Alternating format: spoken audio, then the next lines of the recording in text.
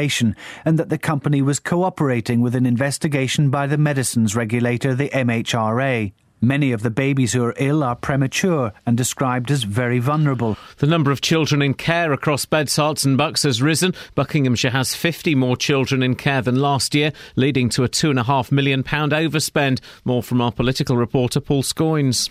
The figures for Bucks include 7 children whose care can cost as much as £250,000 each per year. In Milton Keynes, there have been 30 more children, and in Bedford, an increase of 16. Councils have an obligation to provide care for vulnerable children, but councillors say the rising costs add enormous financial pressures to already cash-strapped authorities.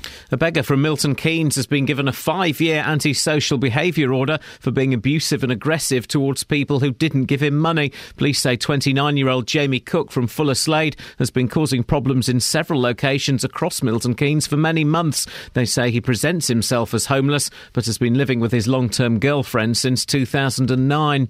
Crews from St Albans have been dealing with a fire at a recycling plant in the early hours of this morning. 100 tonnes of wood chippings were involved at the site in Acrewood Way. An investigation by the BBC has discovered some major banks and credit card companies may have significantly underpaid the compensation due to customers for missold payment protection insurance. One leading expert in PPI has put the shortfall at around £1 billion. All the firms insist they made every effort to pay the correct amount. Caroline Wayman is from the Financial Ombudsman Service. I think it's very clear. If it's caused by the missale of the payment protection insurance, then that should be given back to them. If it were to be found that there was any sort of widespread failure to carry out a proper calculation, that would most definitely be disappointing, yeah. In sport, England drew 2-2 with Ecuador in their World Cup warm-up match in Miami with goals from Wayne Rooney and Ricky Lambert. And Andy Murray's through to the French Open semi-finals after a 5-set win over Gael Monfils. He'll play defending champion Rafael Nadal tomorrow. The weather, a cloudy start with sunny spells developing later this morning. The chance of a shower this afternoon. A maximum temperature 18 degrees Celsius. And you can get the latest news and sport online at bbc.co.uk/3 counties. BBC Three Counties Radio's big tour of beds, hearts and bucks. People wander and you'll see all us characters about from time to time. And all this week we're featuring Stony Stratford. It's got that feel of a real community. It's not an estate, so it's got kind of the history. It's all about where you live. Been here 25 years. Can't see why I would want to move. The big tour of beds, hearts and bucks. BBC Three Counties Radio. Let's be having you. Come on, look sharpish, look sharpish. It's 4 minutes past 6, for goodness sakes. Where have you been? Lots coming up on the show today, including a drug company expresses sadness for newborns poisoned at the L&D. Buckinghamshire Council counts the cost of kids in care.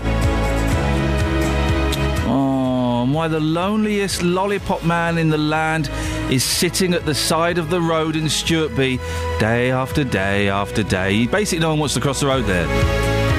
He just sits there, lollipop man on his own, no one wants to cross. Is there anything sadder than a lollipop man with no people to help cross the road? Is there? Is there? Matt's not allowed to go yet. He's not passed his driving tests. Can we all go after just to give him something to do? Yeah, let's go and hang out with him. It sounds like fun. We'll tell you where it is, and maybe you'd want to go and cross the road later on during the show. Well, we'll sort that out.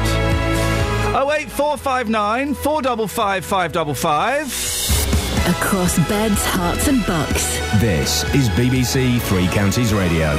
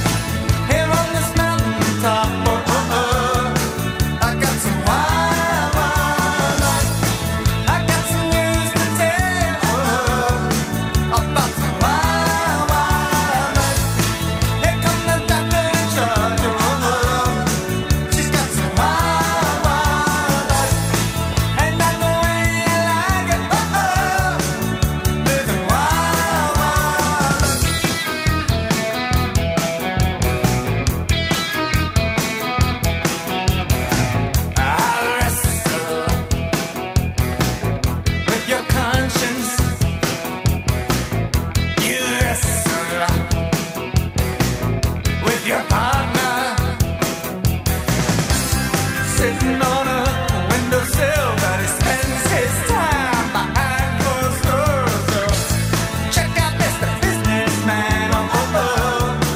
He bought some wild, wild life on the way to the stock exchange on the road. He got some wild, wild life. Make it up when he opens the door on the road. He's doing wild, wild life. I know it's the way I like it. Living wild, wild. Peace of mind is a piece of cake. Thought control, you get on board any time you like.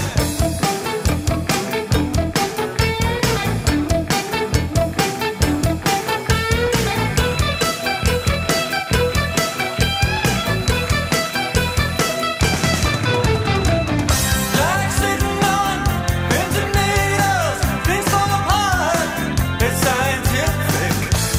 Sleeping on the interstate, getting wild, wild life. Checking in, checking out, I got a wild, wild life. Spending all of my money and time, don't too much wild, wild. We wanna go, baby, go, baby, go. I'm doing wild, wild. I know it, that's how we start. Got some wild, wild. Take a picture, him in the daylight. Hey, I'm wild, wild. You go so tall, you go so fast, wild. And I know that's the way I like it.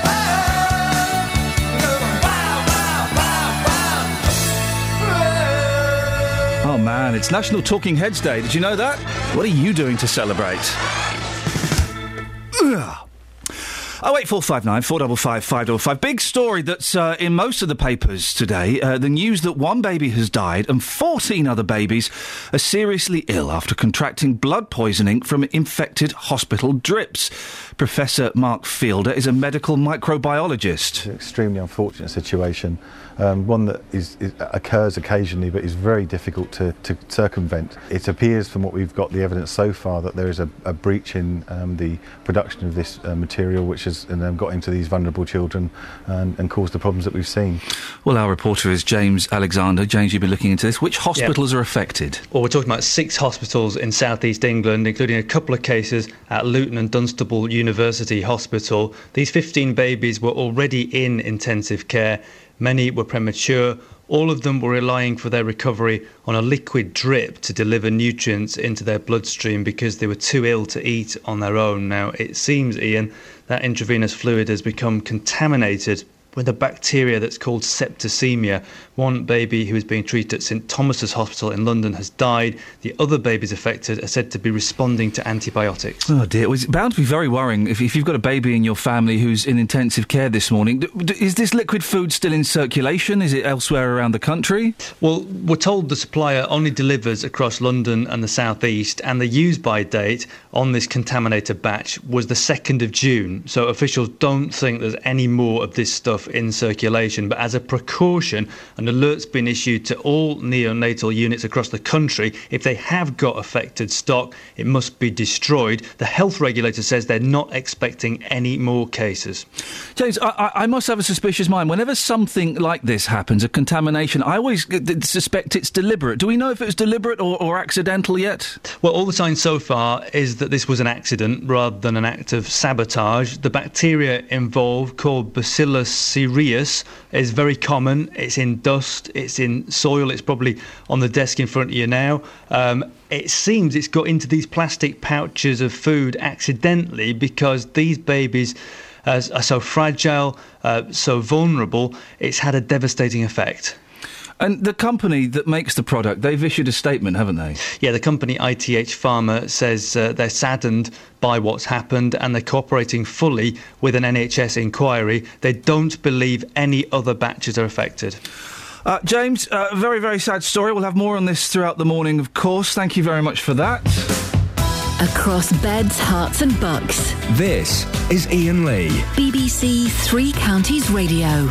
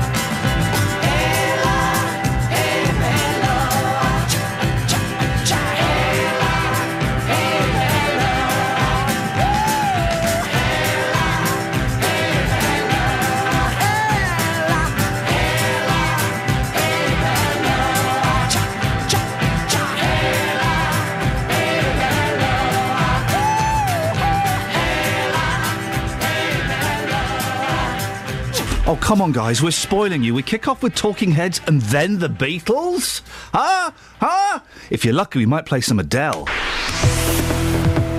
Travel news for beds, cards and bugs. BBC Three Counties Radio. Good morning. Starting on the speed sensors, the A1M northbound looking busier than normal at the moment around junction 3 for Hatfield, and also the southbound carriageway around junction 7 for Stevenage already starting to look busy. Got some roadworks in Haynes. The High Road is closed at the Northwood End Road. I'm Alice Glossop, BBC Three Counties Radio. Alice. Good morning. Good morning to you. Would you agree? Can I ask, what are you wearing today? I'm wearing black trousers with a Grand Canyon t-shirt and a cardigan. Have you been to the Grand Canyon? I have. You don't even know the Grand Canyon's a band. Oh, sorry, you've been. Okay, that's good. You're allowed to wear that. Can I ask you, are you wearing a belt? I'm not wearing a belt, no. What is it with you chicks, man? You need to have a divider that separates your legs from your body. Otherwise, you just don't know where leg ends. I don't know where leg ends. I don't. Alice, we'll discuss more later. Otherwise, you don't know where leg ends. Very disappointed in my team. We'll discuss this later on. It's the news, and it's very serious news this morning, but 6:16. It's Thursday, the 5th of June. I'm Iain Lee. These are your headlines on BBC Three Counties Radio. As you've heard, 2 babies have fallen ill at the Luton and Dunstable Hospital with blood poisoning linked to a suspected contaminated drip. They're said to be responding well to antibiotics. A baby has died at a London hospital, and there are 12 other cases across London and the South East. The number of children in care across beds, Herts and bucks has risen. Buckinghamshire has 50 more children in care than last year, leading to a £2.5 million overspend. And in sport, England drew 2-2 with Ecuador in their World Cup warm-up match in Miami, with goals from Wayne Rooney and Ricky Lambert. BBC Three Counties Radio.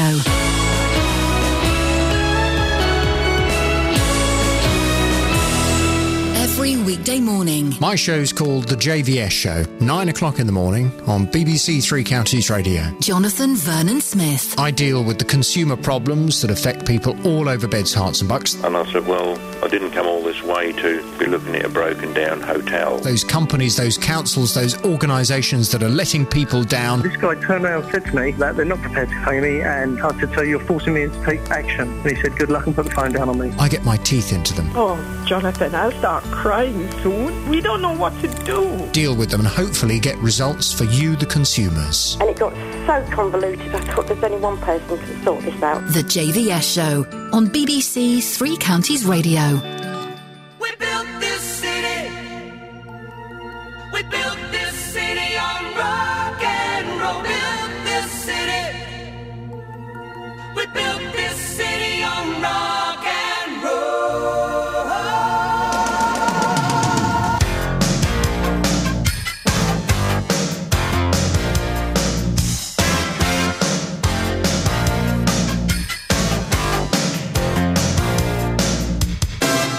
Say you don't know me, I recognize my face.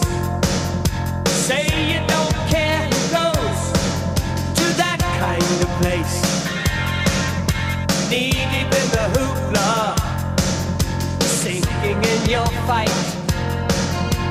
Too many runaways, eating up the night. Marconi plays the mama. Listen to the radio. Don't you remember? We built this city. We built this city on rock and roll. We built this city. We built this city on rock and roll. Built this city. We built this city on rock and roll.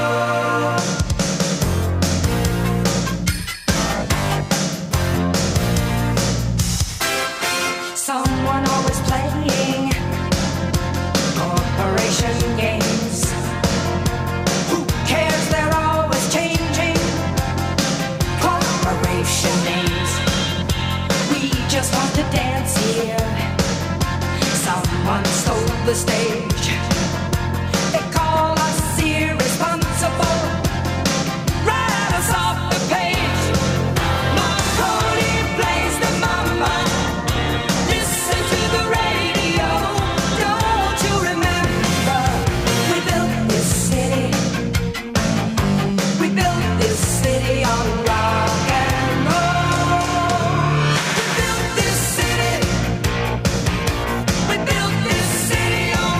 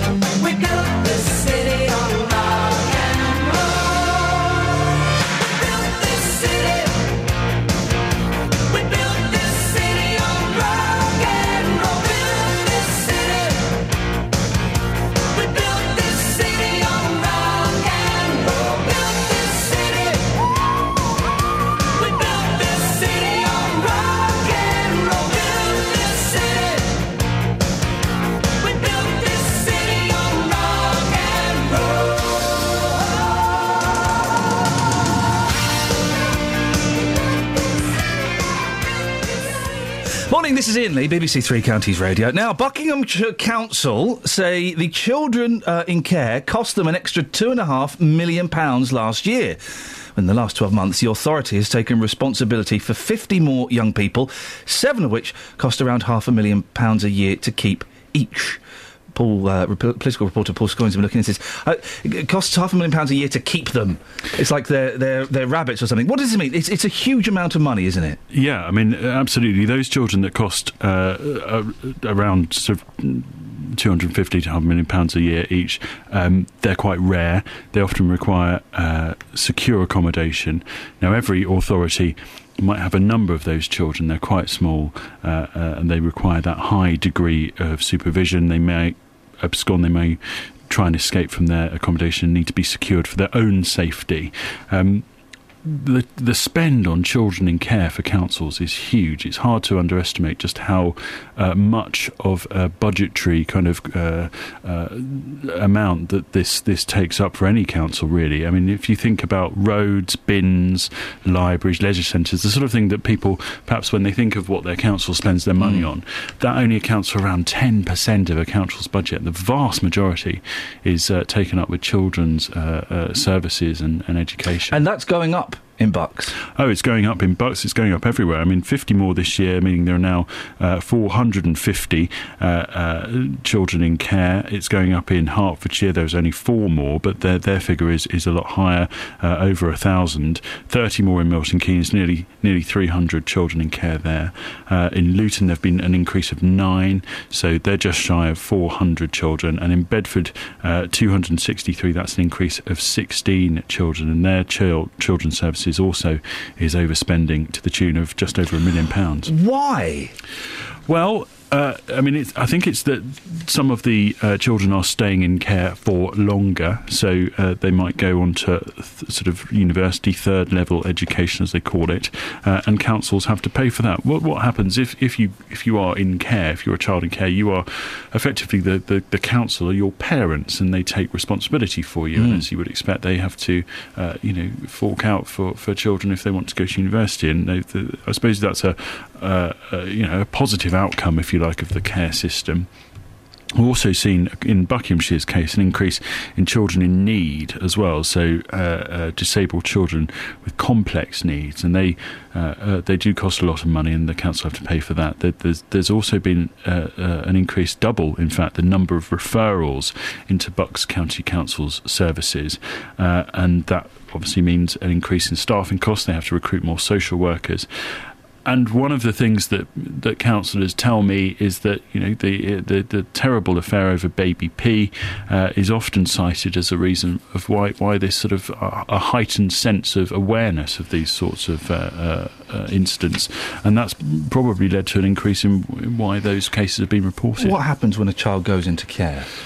Well, it's all under the Children's Act, and a court can make a care order if it's satisfied that the child is suffering or is likely to suffer significant harm. Now, the child might be placed with another relative, a foster carer, or indeed into a children's home, and that care order can last until the child's 18th birthday, or an order is made giving the parental sort of responsibility to another person, perhaps through adoption. Perhaps they might return to their parents in some cases as well, and the court might just lift the order at that point. Every year, Ian, around 6,000 children are taken into care. Around the UK, there are currently 86,000 children in care of councils. Gosh, well, if you want to have your say on that, 08459 455 555. Are you wearing a belt? Yeah. Good lad.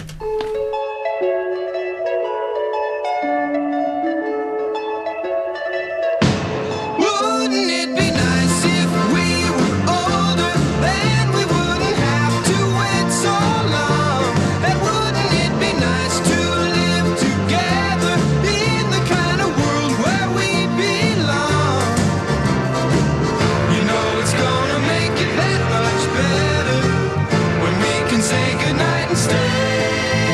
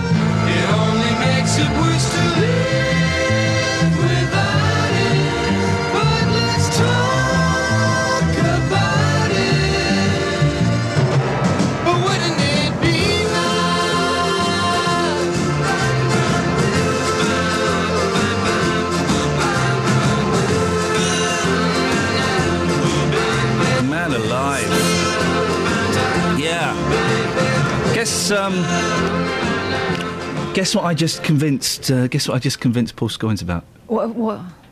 He can't hear me now. No, he can't. I convinced him that it's illegal to have a cat for the first 6 months of having a baby. Yeah, it is, isn't it? Yeah, completely. Yeah. He believes that, does he? Yeah. It should be. It is. Matt's in the house, everyone. It's, the cat place will be straight round. Yeah. Matt? Was it true that cats try and go on your babies' faces and suffocate them, and babies have been known to die because of that? I know plenty of... Is he still here? Scoins? I know people who've got cats and they've got babies too. Yeah, okay. But it's illegal for that situation to take place. Just so you know, okay, guys? Travel news for beds, cards and bugs. BBC Three Counties Radio. The M1 London bound already starting to build up just after junction 10 for Luton, and the A1M southbound on the speed sensors looking busy around junction 7 for Stevenage. On public transport, the Metropolitan line between Uxbridge and Harrow on the Hill, there are minor delays. I'm Alice Glossop, BBC Three Counties Radio. Across beds, hearts and bugs. This is BBC Three Counties Radio.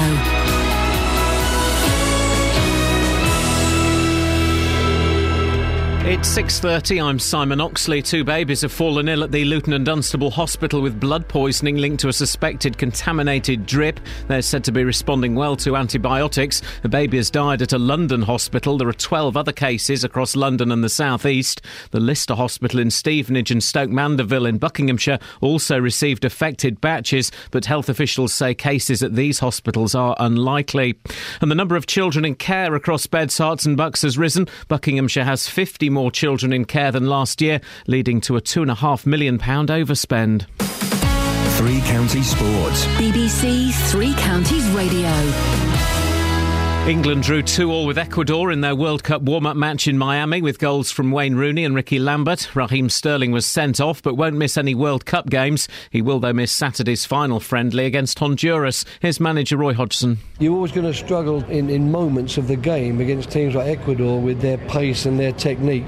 But a large number of the opportunities, if you like, that they created for themselves were when we were really attacking, when we were going forward for all it's worth. And maybe what we've got to make certain is that we shore up a little bit better behind some of these attacking movements and make certain that it doesn't go directly against our back four. And it's been revealed that Arsenal's Alex Oxlade-Chamberlain will have a scan on his knee today amid fears he's suffered a ligament injury.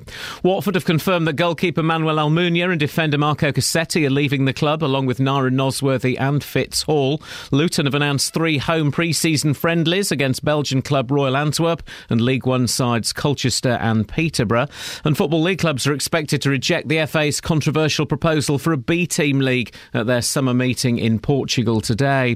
Andy Murray's through to the French Open semi-finals after a 5-set win over Gael Monfils. Murray won the first 2 sets, lost the next 2 and won the decider 6-love. He'll play defending champion Rafael Nadal in tomorrow's semi-final. It was very tough because it was very windy at the start, very slow and heavy conditions, and I started well. When the wind calmed down, he started playing so much better. He was very aggressive, and some of the shots he chases down, it's incredible. He moves so well. I think the best out of anyone on the tour, so I was just lucky at the end that he started the 5th set badly. BBC Three Counties News and Sports. The next full bulletin is at 7.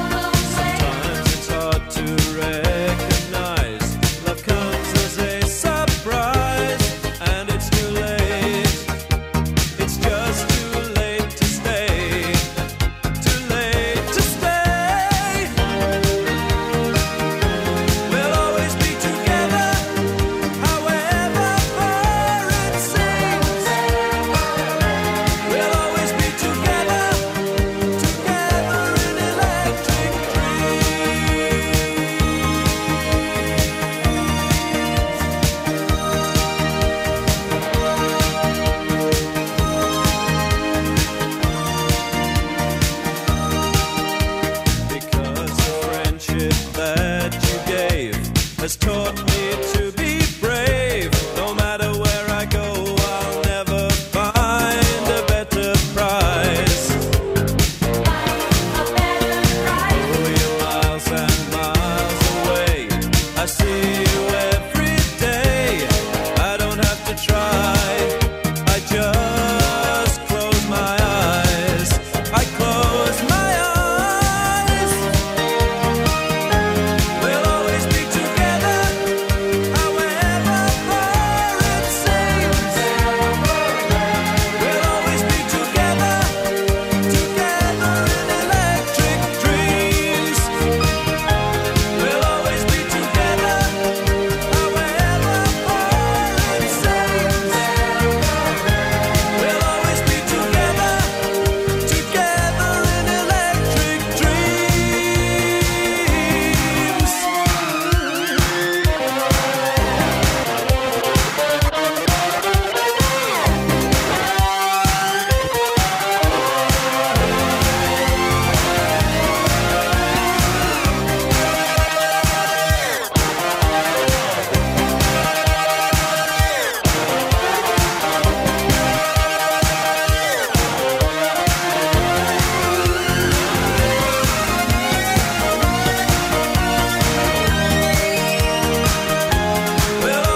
I still haven't seen the film From Whence This Comes.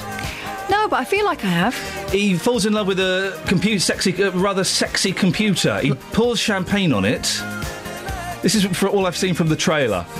He pours champagne on the sexy computer.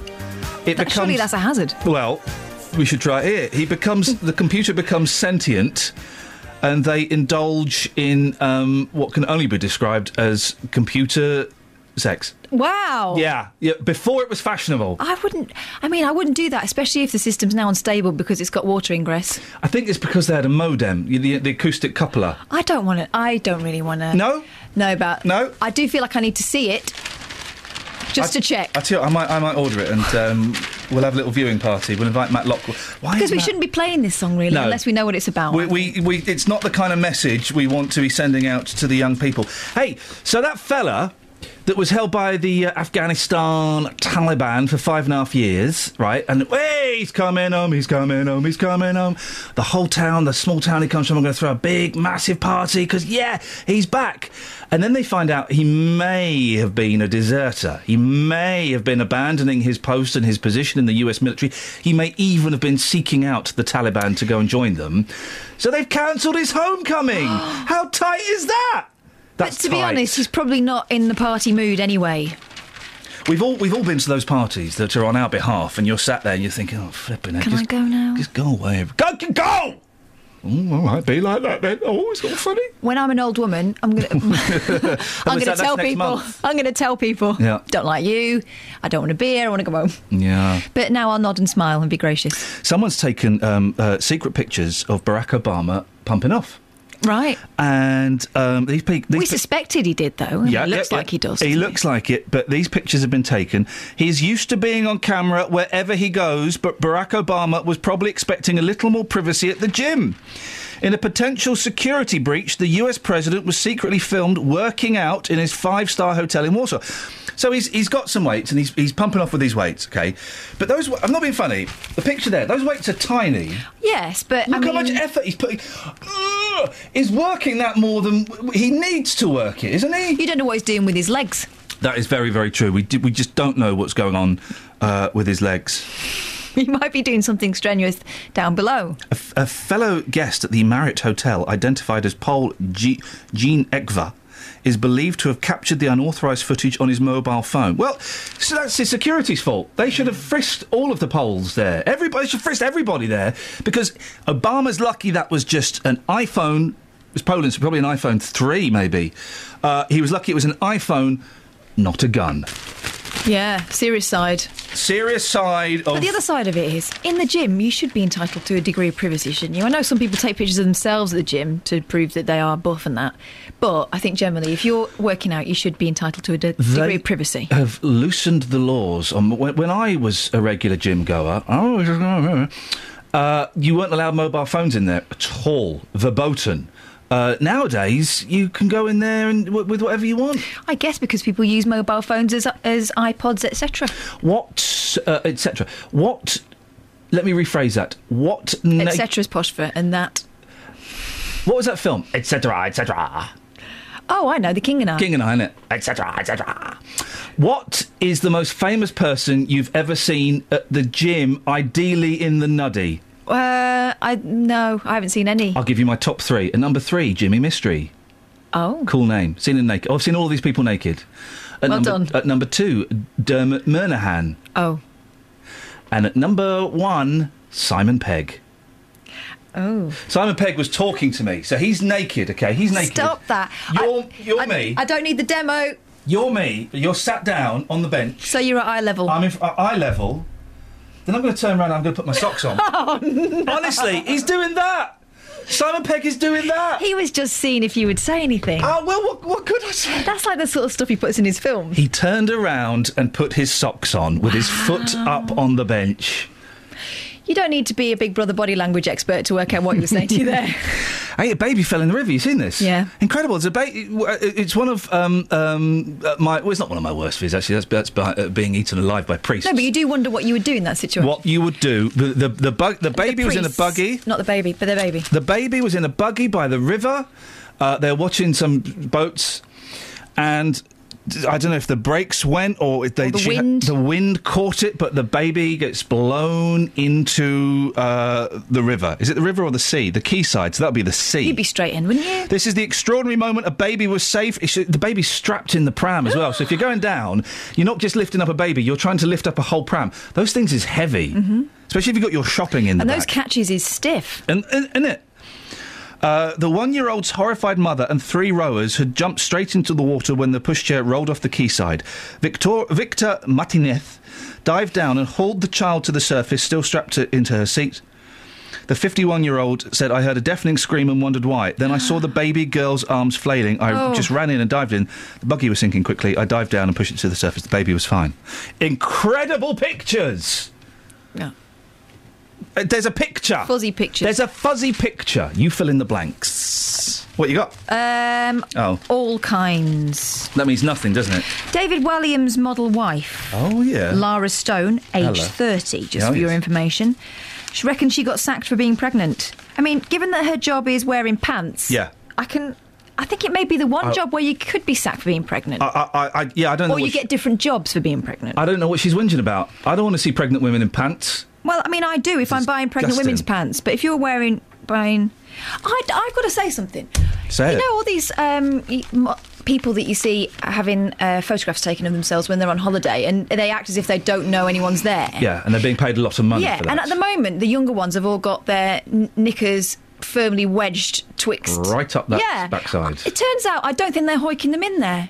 I got a bikini for my upcoming holidays. I've had to send it back. Wow. Did you try it on? They've kind of, yeah. Oh, you can't send that back. Over my pants. As long as you don't take the sticker out, you're all right. I've got to send it back because it's like, I thought I had them on back to front at one point. Wow, really? They kind of cut them away. Gosh. So if you're listening, makers of knickers, Underworld, etc., I don't know. Yeah, tie rack. No, not knicker box. Can you pack it in and put in a full seat? What is going on with you guys? I don't want to look like Miley Cyrus. Frankly, she looks like a fungal infection waiting to happen. A thug bit a cinema goer on the head after he asked him to keep the noise down. What a horrible image I've got in my head from your previous story, not this one. The victim, 28, turned round as the yob was talking loudly to a pal during comedy A Million Ways to Die in the West, but was punched in the head. Wow. The terrified man got up and left with his girlfriend, but the thug followed, beat him up, then bit him. I've told people to shut up in the cinema before. When I was watching the awful Paranormal Activity in Camden in North London, well, there's a place, there were some girls, right, and they were just like giggling and talking and they're on their phone. And someone asked them to be quiet and they're like, shut up, whatever, go and flip yourself. All of that. Right, and then they were still talking and I'd had enough of this. And I said very, very loudly in my poshest voice, excuse me, girls, would you please shut the flip up? I thought you were going to say it. No. You were doing the face that you were going to say. No, I was building up to it. And it was my wife went, oh no, we're going to die. That would be my reaction. Do you know what happened? Oh, I'm really sorry, sir. Yes! Blam! So what did you do that the other person didn't? I put on a posh accent, I used abusive language, but in a firm, posh way. Went downstairs and complained after the film, got my money back. Really? Boom, shaka-laka-laka boom, binga binga bango. I would never have the confidence to do that. I would just sit there and tut. I was showing off. Quietly, so they didn't know. I was showing off a little bit because my wife's cousin was there from Greece, and I wanted him to think I was a tough guy. Surprised he didn't weigh in. They're not normally backwards and coming forwards. No, the Greeks. No, they don't. Well, they don't mince words. They don't mince words, do they? Well, they do. That's why I can't understand a word they're saying. Have you got any more? Should we come back after the travel? Because you've not done the. Oh, yeah. Travel news for beds, cards, and bugs. BBC Three Counties Radio. The M25 anti-clockwise looking heavy now on the sensors between junction 21 for the M1 and 16 for the M40. The M1 itself, London bound, heavy going after junction 10 for Luton. On public transport, the Metropolitan line between Uxbridge and Harrow on the Hill, there are minor delays. I'm Alice Glossop, BBC Three Counties Radio. Thanks, Alice. 6:45. It's Thursday, the 5th of June. I'm Iain Lee. These are your headlines on BBC Three Counties Radio. 2 babies have fallen ill at the Luton and Dunstable Hospital with blood poisoning linked to a suspected contaminated drip. They're said to be responding well to antibiotics. A baby has died at a London hospital and there are 12 other cases across London and the South East. The number of children in care across beds, Herts and bucks has risen. Buckinghamshire has 50 more children in care than last year, leading to a £2.5 million overspend. And in sport, England drew 2-2 with Ecuador in the World Cup warm-up match in Miami, with goals from Wayne Rooney and Ricky Lambert. Sorry? Nothing. I was just passing you the paper. Yeah, with great speed. I do apologise. Through the air. I do apologise. I'm so sorry. I just thought you might want to have a look at that. Let's get the weather. Here's Sarah. Beds, Herts and bucks weather. BBC Three Counties Radio. Yes, thanks very much indeed. Good morning to you. A much better day in prospect for today compared to the one we saw yesterday. Of course, we did have some dry weather around yesterday. A bit of brightness broke through at times as well, but generally it was pretty cloudy and it did feel pretty cold as well. Today, much, much better. We start with some sunshine this morning. There is a little bit of cloud actually just towards some parts of Hertfordshire, but it's pulling away nicely. And then we're going to have some good dry weather and some good sunny spells and feeling warmer with highs of 18 Celsius, 64 in Fahrenheit easily. Towards the London M25 area, we'll be seeing highs of 19 or 20 Celsius here. Now, the next couple of days are going to be pretty interesting actually for the weather. Tomorrow, things are hotting up. We'll be up into the low 20s Celsius, if not the mid-20s, and actually the humidity rising too. So tomorrow night into Saturday, right across the three counties, pretty humid and muggy night, and then we start to run the risk of some thundery outbreaks as well. We've got some showers drifting up from the near continent, thunderstorms tomorrow night into Saturday. Saturday, we run the risk of those right the way through the day. We've got a Met Office weather warning in force for them, because if you catch one, it could be pretty torrential between them, feeling quite muggy and warm, if not hot, and then it'll be a much calmer day and brighter and fresher on Sunday. And that's your weather.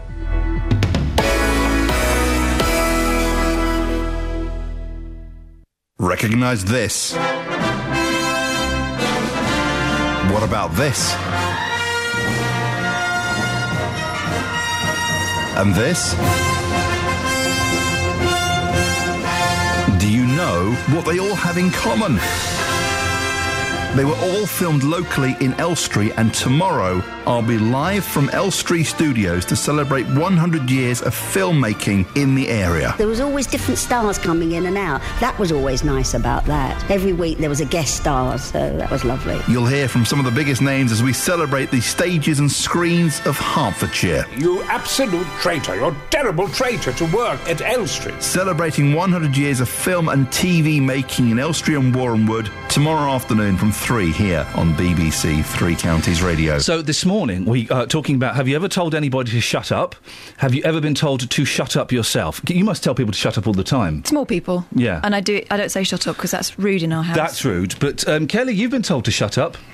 Yeah, not by Kath. No. She's not the small person I was referring to. Oh, okay, no. you went children, yes. Okay. What happened to you, Kels? I went to see Mamma Mia in the West End. Why would you go and see that? I don't know. Oh, okay, fun times, yeah. Anyway, so me and my friends had a few drinks, because it's an evening thing. It's supposed to be a feel-good as well, I suppose. Yeah, you know. Feel good factor. And we were sitting there and we were having a little laugh and we were giggling and we were trying to be quiet. The play wasn't very good, let's be honest. The couple of people in front of us turned around and was like, will you be quiet? I'm trying to watch this brilliant play. And I leaned forward, horrified, and I was, I'm so sorry. I promise you won't hear another word from us, because I thought I'm really ruining their experience, even though the play's rubbish. Yeah. But as I went to sit back down after apologising, my chair had flipped up, so I sat on the floor, and then me and my friends were in hysterics, and the people in front of us moved. If you've got a good story And then we about left. being... If you've got a good And story... we never went back. 08459 455 555. I got told to shut up at an Eagles concert once. I got told to stop kicking the back of someone's chair That's during not- Schindler's List, but it was long. Schindler's List? Yeah, I wasn't kicking their chair. I mean, how long was it? 4 hours? I don't know, I just saying it. shifted in my seat a couple of times, but the bloke in front of me was really angry. Wow. I would think that the over-abiding lesson of that film would be tolerance and peace and love. Yeah, He yeah. was cross. Yep. 08459 455 555. Ever been told to shut up at an event? Or to pack something in. Ever told someone to shut up? Ever kicked the back of a chair in Schindler's List? Or ever been told to pack it in, or Yeah. told someone to pack it in? Why were you told to shut up at an Eagles concert?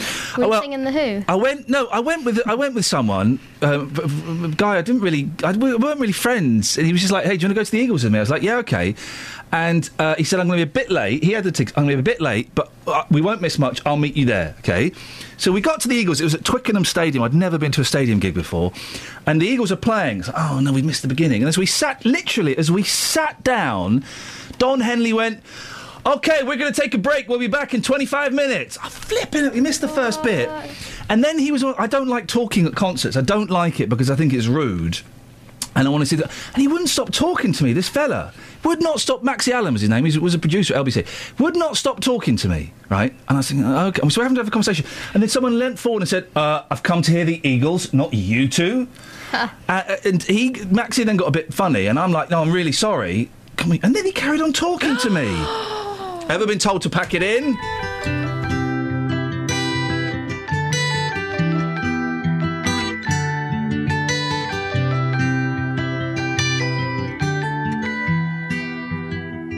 Well, you only need the light when it's burning low. Only miss the sun when it starts to snow. Only know you love her when you let her go. Only know you've been high when you're feeling low. Only hate the road when you're missing home. Only know you love her when you let her go. And you let her go.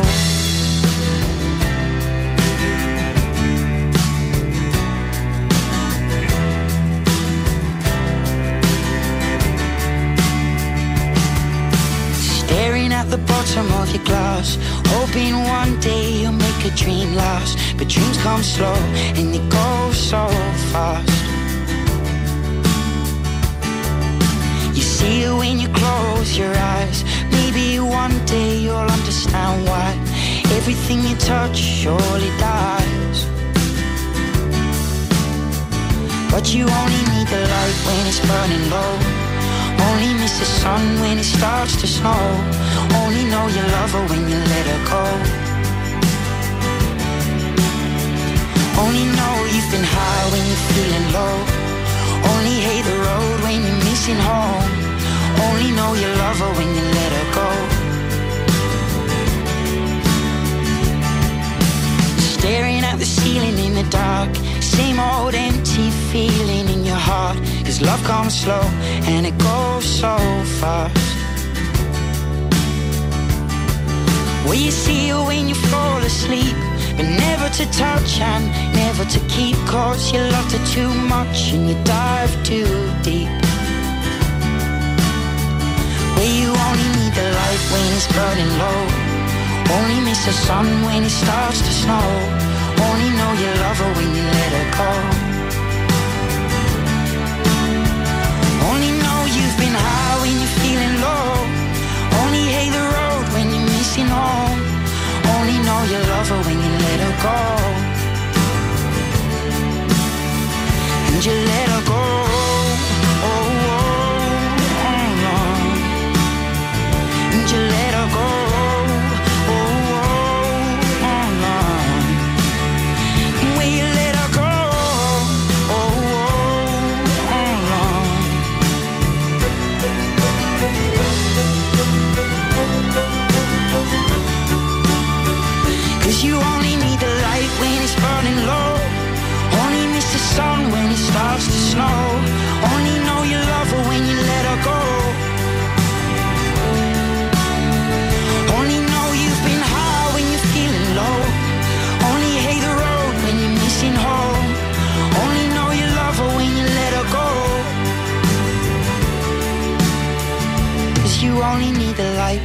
burning low. Only miss the sun when it starts to snow. Only know you love her when you let her go. Yeah, no. Cello and repetitive words. That lad needs to get a grip. We got a fella. He's normally all right, this fella, when he tweets in. He's very close to getting a right blocking. Edward Edwards. Iain, reduce the gross out, yucky and sad children stuff, please. I realise that is all female BBC producers think about. I wrote back saying, which yucky, sad children stuff, please? He's written back, 3 sad children stories in 40 minutes. Women are wired up for this. BBC have lots of women producers. Oh, you mean the story about there are more kids in care, which is a really big, important local story, and the story about a baby dying and 2 babies being ill in a local hospital that is the national news story that is a massive scandal. You mean those stories? Oh, yeah, OK, we won't do those stories anymore. Have you got any stories about willies that we can do? Because that's what this Muppet wants. I've got one about fast cars. Yeah, go on. Do one about fast cars. Edward, so good they named him twice. Yep.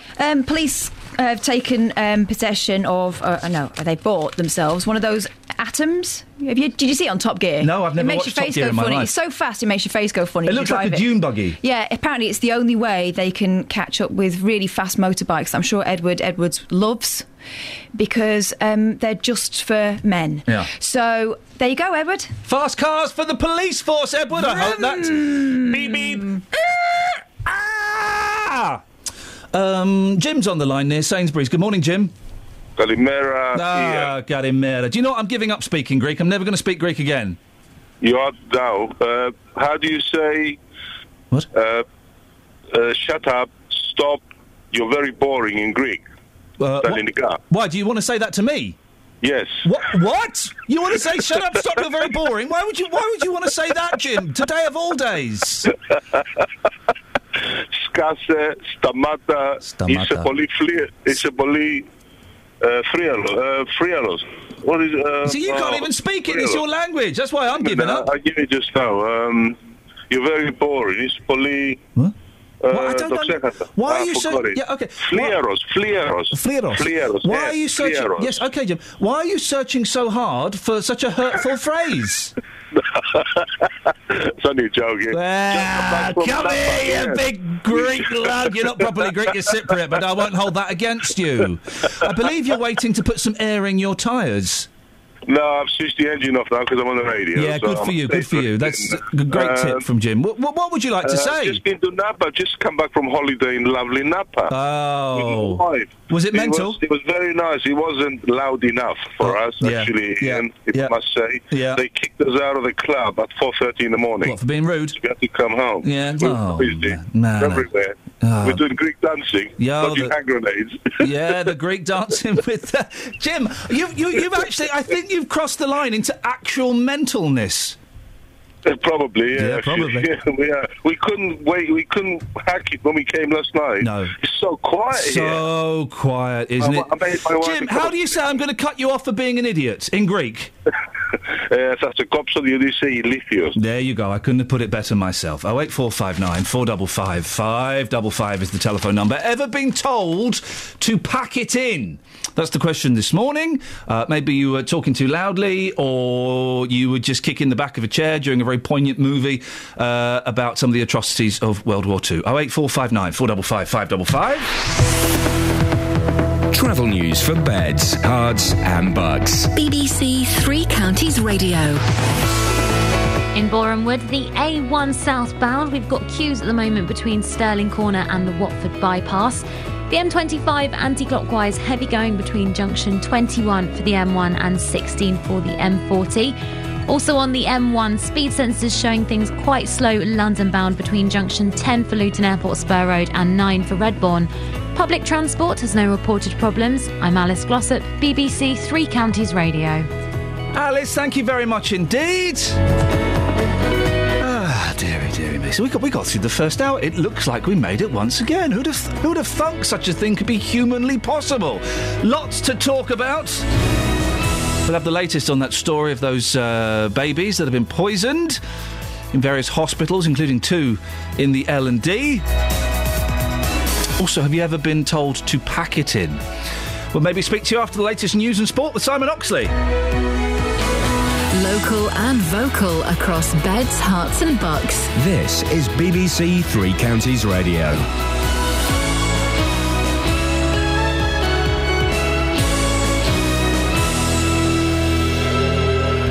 It's 7 o'clock. The headlines: 2 babies taken ill at Luton and Dunstable Hospital, rise in number of children in care, and 5-year ASBO for Milton Keynes beggar. BBC Three Counties Radio. 2 babies have fallen ill at the Luton and Dunstable Hospital with blood poisoning linked to a suspected contaminated drip. They're said to be responding well to antibiotics. A baby has died at a London hospital. There are 12 other cases across London and the South East. The Lister Hospital in Stevenage and Stoke Mandeville in Buckinghamshire also received affected batches of the liquid food, but health officials say cases at these hospitals are unlikely, as the BBC's James Alexander explains. The use-by date on this contaminated batch was the 2nd of June, so officials don't think there's any more of this stuff in circulation. But as a precaution, an alert's been issued to all neonatal units across the country. If they have got affected stock, it must be destroyed. The health regulator says they're not expecting any more cases. The number of children in care across beds, hearts and bucks has risen.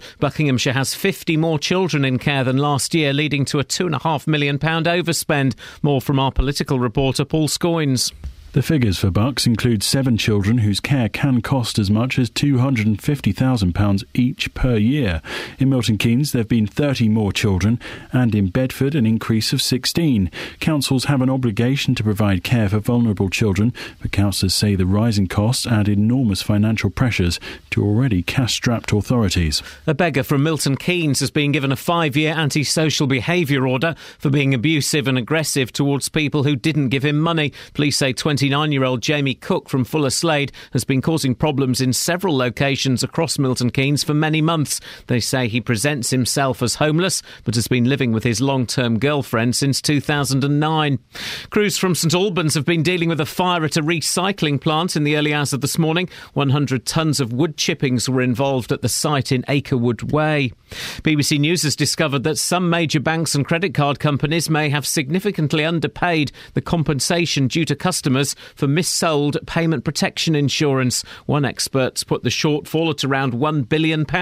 All the firms insist they've made every effort to pay the correct amount. Caroline Wayman is from the Financial Ombudsman Service. I think it's very clear. If it's caused by the missale of the payment protection insurance, then that should be given back to them. If it were to be found that there was any sort of widespread failure to carry out a proper calculation, that would most definitely be disappointing, yeah. Hundreds of D-Day veterans are gathering in France to mark the 70th anniversary of the invasion.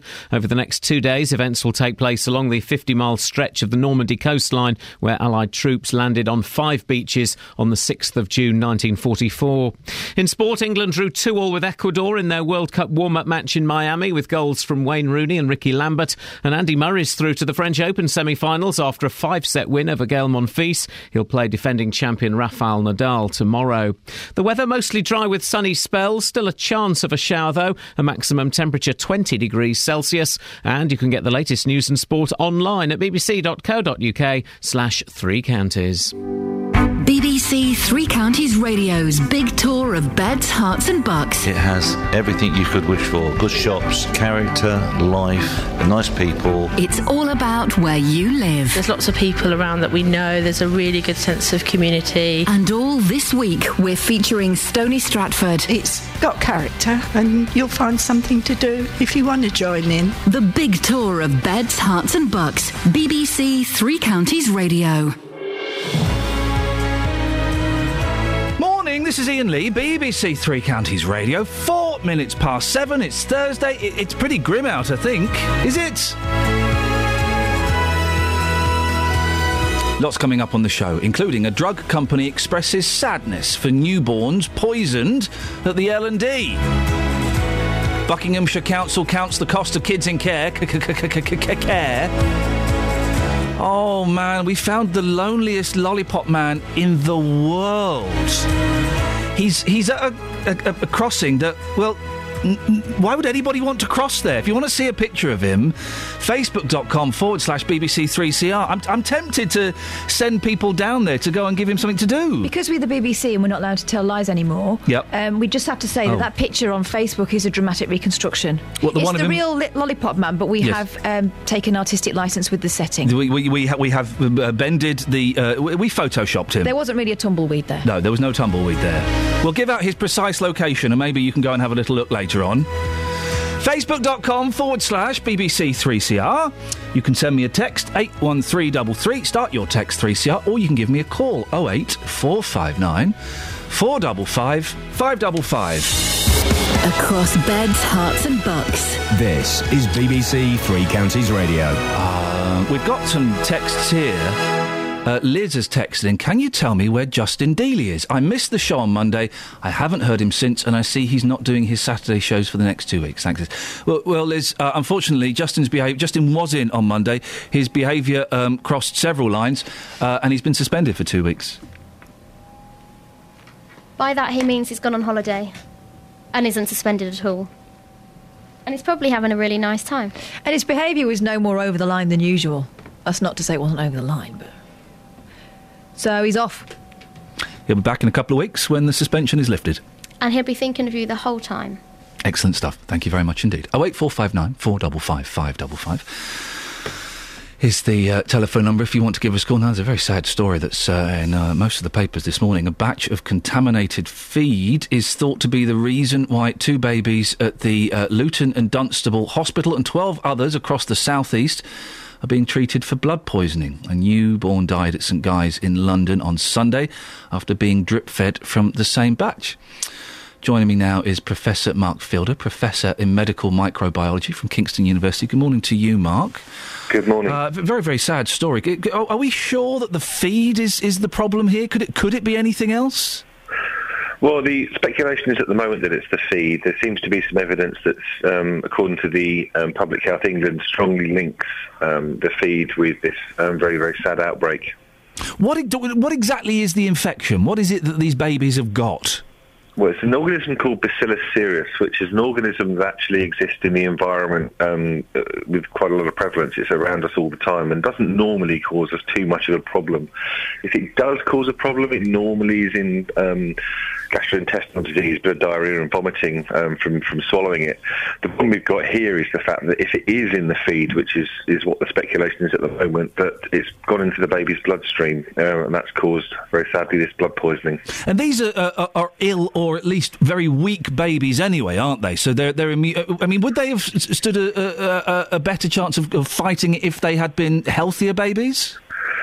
Well, you're right. They are unwell babies. They're premature babies, and this sort of feed that's been given is given to a lot of people who are very vulnerable, who can't perhaps take food through the normal oral mouth route.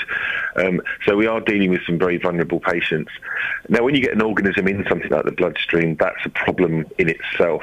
When you compound that with the babies being not so well in the first place, then unfortunately you get this potential outcome. We know that one baby has very sadly lost its life. The others are on antibiotics. Should that deal with it effectively? I think it's very likely that it has, being that these children were all affected at a similar time, and the fact that, thankfully, we haven't had any more deaths reported. Couple that with the release from the Public Health England that suggests that the babies are responding well to antibiotics. We very much hope that this is now coming to the end of the problem. How could it have got into this process? Is it a lack of hygiene? What could it be? It's actually quite difficult to say at the moment, and to be honest, anything I say at this point in time is nothing more than speculation. The investigators have gone into the pharma company to try and establish exactly how this happened. So what they'll be doing is looking at the entire process of production, and in looking at that, they will try and establish where this organism got in from the environment into this product, if that is indeed the case. And this is things like this, infection in drips and in things that are given intravenously. It's very rare, isn't it? Yes, it is. It's rare. Assuming that it has got in via the drips route, which seems the most likely at the moment, that is a very unfortunate event, because drips are used routinely in hospitals across the world, and you don't hear of this situation very commonly. So it's a very unfortunate incident. And finally, Mike, what would the symptoms of this infection be? How would it affect these children? Well, it's in the case of these babies, because you've got a blood-borne infection, then their temperature will have risen sharply, and the organism, as it starts to grow in their blood, can release toxins, which starts to cause a number of physiological events, which makes the babies very unwell. Very sad story, Mark. I appreciate your time. Thank you. Professor Mark Fielder, Professor in Medical Microbiology at Kingston University. 08459 455 555. This is Iain Lee on BBC Three Counties Radio. Hey up, Dennis. Good morning. Good Iain, morning. Sorry, can I apologise? I did tell you to shut up yesterday morning. Oh, yes, you did, didn't you? Yeah. I can take it. I've got broad shoulders, Dennis. I can take it. Right. Now then, first of all, obviously...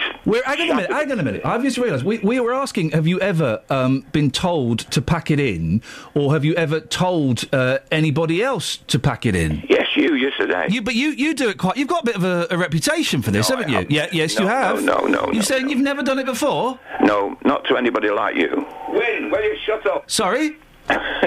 Sorry, what did you say, Dennis? Win, will you shut up? Yeah, go on. Sorry, what was that? Win, will you shut up? You see where I'm going with that, don't you, Dennis? Well, that's unfortunate. It's because she was talking. I'm trying to convince... Win, will you shut up? Shut up. There we go. That's a third one. Third one in 2 days. That's Mancunian for saying be quiet. OK, well, that's marvellous of you. What would you like to say, Dennis? I'm just saying about... Win, will you shut up? Apart from that, what else would you like to say? Yesterday, Wee Willie Wonky. Yeah, OK. We're going to get any sense out of you this morning, Dennis. I am. All right, OK. Saturday morning, listen to Justin Deal. He plays some absolutely fantastic music. He's been suspended, Dennis. Have a bit. By what? Wee Willie Wonky. Yes, I don't know. For goodness sakes, Dennis, what did you call about? Win, will you shut up? Oh, flippin' heck. Being suspended. Yeah. Right. Yesterday, By the... Wee Willie Wonky. Yes. Yeah, well, it's all to do with Willie Wonky. Yes. In the mail yesterday, yes, there was a young fella in Malaya had seen an advert for something to expand his wedding tackle, which was going to cost £100. Oh, for goodness So sake. he sent the money away, and they sent him a magnifying glass. Ladies and gentlemen, thank you very much indeed. Hey, Dennis, do you want to have some fun? Yeah, go on. Right, OK. Oh, I've forgotten it. Hang on a second. Oh, right. So I've got a whole series of jokes. Oh, yes. No. Sorry? Go on. So, Dennis, you can all chip in, but I want Dennis. Dennis, where is Jamaica? This isn't the joke. Where is Jamaica? In the Caribbean. OK. Dennis, I'm taking my wife on holiday to the... I took my wife on holiday to the Caribbean. Yes. No. Jamaica? No, she went of her own accord. Oh, God. No, there's more. I took my wife to see Neil Diamond in in concert in like a small country. I think it's an island in the Far East. Go on. No. Japan? No, not Japan. Why would it be Japan? Small? No. It was in the Far East. He's a singer. He's a wealthy singer. That's what we're working towards. Oh, come on, guys. Tom Jones? No, it's Neil Diamond. Dennis. Yes. Singapore. I took my wife to see Neil Diamond in concert in a small Far Eastern country. Singapore? No, he's quite wealthy, as it happens. Oh, dear. Sorry? These were in Comic Cuts, 1936. Yeah, OK. I've got another one. Hang on, let me think of another foreign place. Great delivery. There's another foreign place that sounds like something. Oh, OK, I've just made one up. This is how good I am. So I took my... This is happening. This is happening at the moment. I took my yuppie Sloane Arranger wife, who's a little bit lethargic... This is brilliant. On holiday to the Far East. Singapore? No! Done that one. Jamaica? No. She went of her own accord. She's here are the clues, Dennis. Yeah. She's a yuppie, Sloan Arranger, yeah. Who's feeling a little bit down in the dumps. Hang on, Kath got it. A little bit down in the dumps. No, I haven't got it. Java. No, why would it be Java? And why would it not be Malaysia? Malaysia? All right, do it again. We'll do it. Okay. So, like Malays. Yeah? Because people know that. Good, and use it all the time. I'm trying to bring them up to the BBC's level. Go on. So I took my yuppie Sloan Arranger wife, who's a little bit down in the dumps, on holiday to cheer her up in the Far East. Malaysia? Why not? No. Japan. Dennis? Did you make that up? Yes, I did. Or I wrote it. Whichever gets me the most money. I wrote it. Dear God. Sorry? I said, dear God. Honestly, 1936 comic cuts those things out of. Blimey. All the best. Good morning. Wee Willy Wonky. Travel news for beds, cards and bugs. BBC Three Counties Radio. At the Black Cat roundabout on the speed sensors, the A1 southbound is queuing as you head towards the roundabout. And the M1 London bound, heavy going now between junction 10 for Luton and 7 for Hemel Hempstead. The M25 anti-clockwise, slow going between junction 21 for the M1 and 16 for the M40. Public transport, no reported problems. I'm Alice Glossop, BBC Three Counties Radio. Alice, thank you very much. 7:16, it's Thursday the 5th of June. I'm Iain Lee. These are your headlines on BBC Three Counties Radio. An investigation is underway after two babies fell ill at the Luton and Dunstable Hospital with blood poisoning linked to a suspected contaminated drip. A baby has died at a London hospital and there are 12 other cases across London and the South East. The number of children in care across Beds, Herts and Bucks has risen. Buckinghamshire has 50 more children in care than last year, leading to a £2.5 million overspend. And in sport, England drew 2-2 with Ecuador in their World Cup warm-up match in Miami, with goals from Wayne Rooney and Ricky Lambert. BBC Three Counties Radio.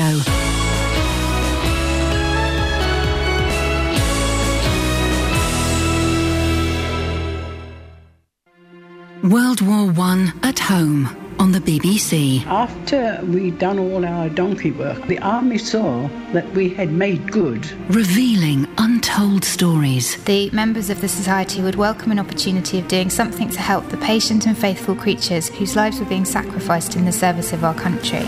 Discovering local memories. I need not say again what my predecessors and I have felt as to the immense help you gave the government by allowing us to make trials in secret at Hatfield. World War I at home. He asked her to come and organise Rest Park to be turned into a convalescent home. The torpedo got us in our forward magazine, thereby killing everyone forward. World War I at home. Every morning this week from 8:15 on BBC Three Counties Radio. Oh, Tony's in Milton Keynes. Good morning, Tony. Good morning. Tony, what would you like to say, boss? Well, first of all, Kelly appears to tell me you're an intelligent man. That's correct. My rating of Kelly has gone down. Oh, hang on a second, Tony. Can I just ask, yes. How many episodes of The Weakest Link have you won? The Weakest Link. Is that a programme? Yeah, so I've won one of those. And how many episodes of Mastermind have you won? About half of one. Yeah, OK, I've won a whole one, Tony. I've got a trophy, so... I was on 15-1 years ago. Did you win it? No. Out like a bolt of lightning. They've brought 15-1 back, and I'm reluctant to watch it because it's not got William G on there. Is it any good? No. No. Not the same. No, not the same. No, William G had a sort of gravitas, didn't he? Didn't he? He also directed Love Thy Neighbour. Did he? Yeah, I know, it's weird, isn't it? He's gone from being one of the best quiz hosts, and he also directed a very dated 1970s sitcom. Anyway, Tony, we've proved that I'm cleverer than you. What would you like to say? Right. Question I'm doing for my degree in consumer law. Yep. And it asks me to differentiate and explain the difference between unlawful and illegal. OK. What do you reckon? What? What's the difference between unlawful and illegal? I'm looking forward to hearing the punchline. Is it got something to do with mother-in-laws? No, unlawful's against the law. Illegal's a sick bird.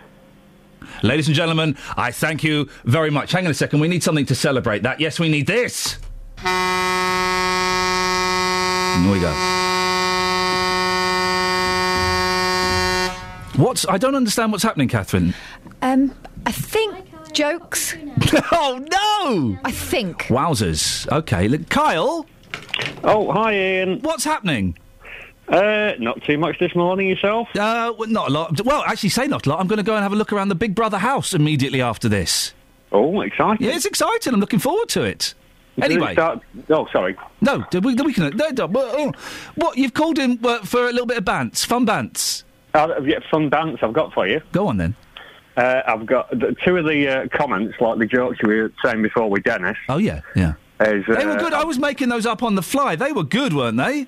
Well, they were good. There's two that me and my friend do. Here we go. But I'm hoping I hope I don't muff it up now. Yeah, I suspect you're going to muff it up. Hang on a minute, Paul. Paul, come in and sit down. Kyle's going to do some excellent jokes for us. Get your headphones on. Okay. You're going to need this, right? Yeah, I'm all ears. You're all ears. We got Paul Scoggins here, Kyle, and me. Oh, he's got two jokes he's going to do for us. He's hoping he doesn't muff it up, and I'm wishing him the very, very best of luck. I'm touching wood. Away you go, Kyle. Okay. Over to you. My wife went away on holiday last year. Oh, yeah. Somebody says, Russia. And I went, no, she went quite slowly. But where did she go? Well, Russia, Moscow, I think, maybe. I don't know. But so she did go to Russia? Yeah. Did she have a nice time? She loved it, yeah. How long was she away for? About 2 weeks, I think. All in all. Okay. Did she go on her own? Yes. And you're all right with that? Yeah, no, I'm fine. Absolutely fine. It was like a travelling package. Russia? Would you like my other one, since you didn't like that then? Oh. I thought you were setting the scene. There's a lot of context for a joke. Russia? Jakarta. No. Let's have the second one. Okay. I've got a friend who lives in Bournemouth. And I'm sorry to hear that. She says, endorse it. I said, it's highly recommended.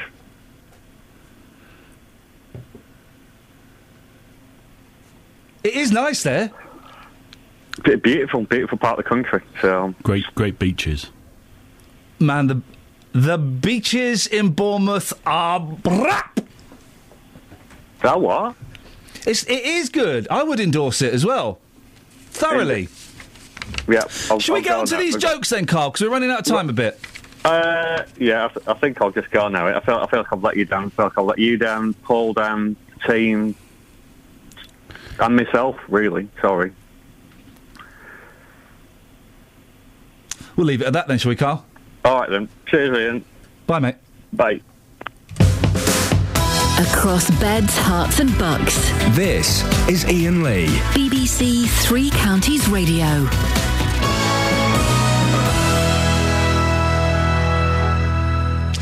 On to slightly more serious things. The number of children in care in Buckinghamshire has increased in the last year. There are 50 more children than last year, leading to an increased cost to the council of £2.5 million. It's also been revealed that 7 of those children cost around £250,000 a year each.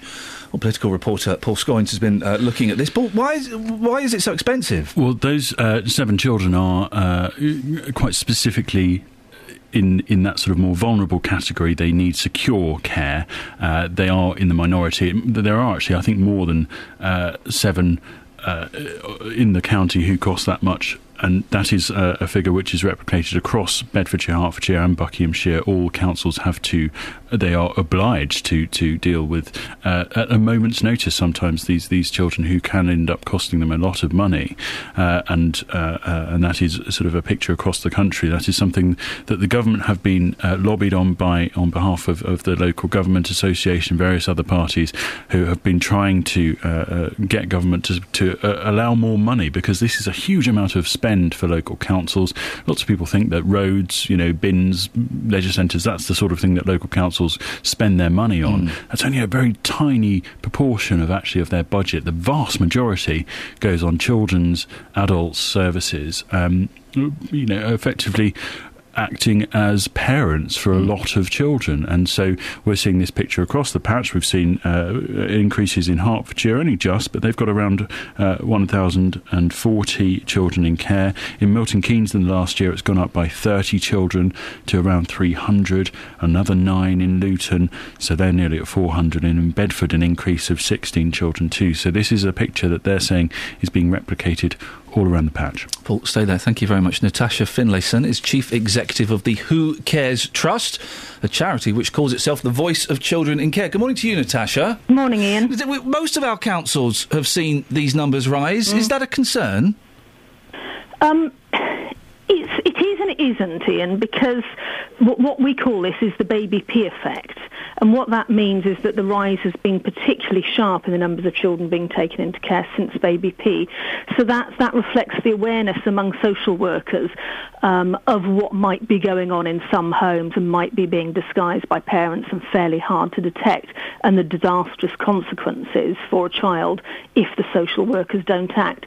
So they've become very risk averse. Their decision making would fall on the side of taking the child into care rather than potentially leaving them in a life-threatening situation. Natasha, we've had a couple of tweets suggesting that maybe sometimes social workers are a little bit overzealous in their putting children in care. Do we always get it right, or do we sometimes go over the top?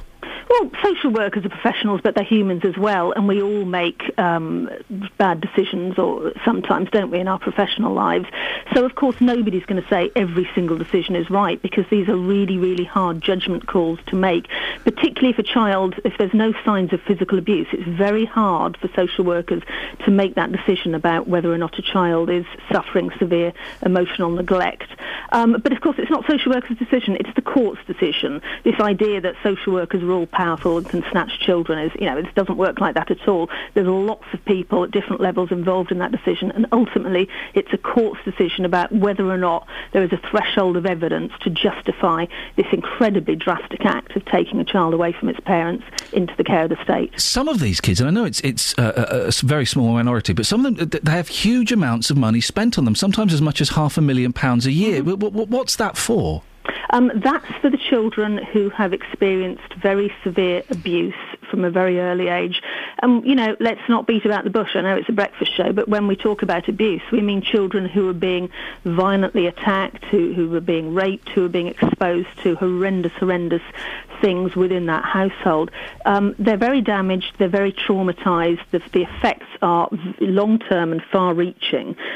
Think about baby P. If he hadn't been killed, if he had been taken into care, he would have been one of these children who need this expensive care.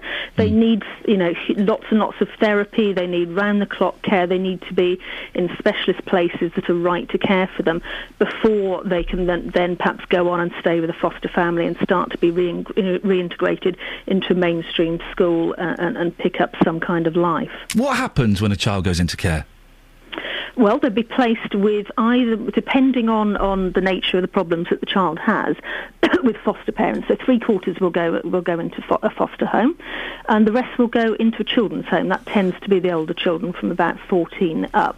Perhaps if their behaviour is particularly challenging, then they'll be more likely to go into a children's home.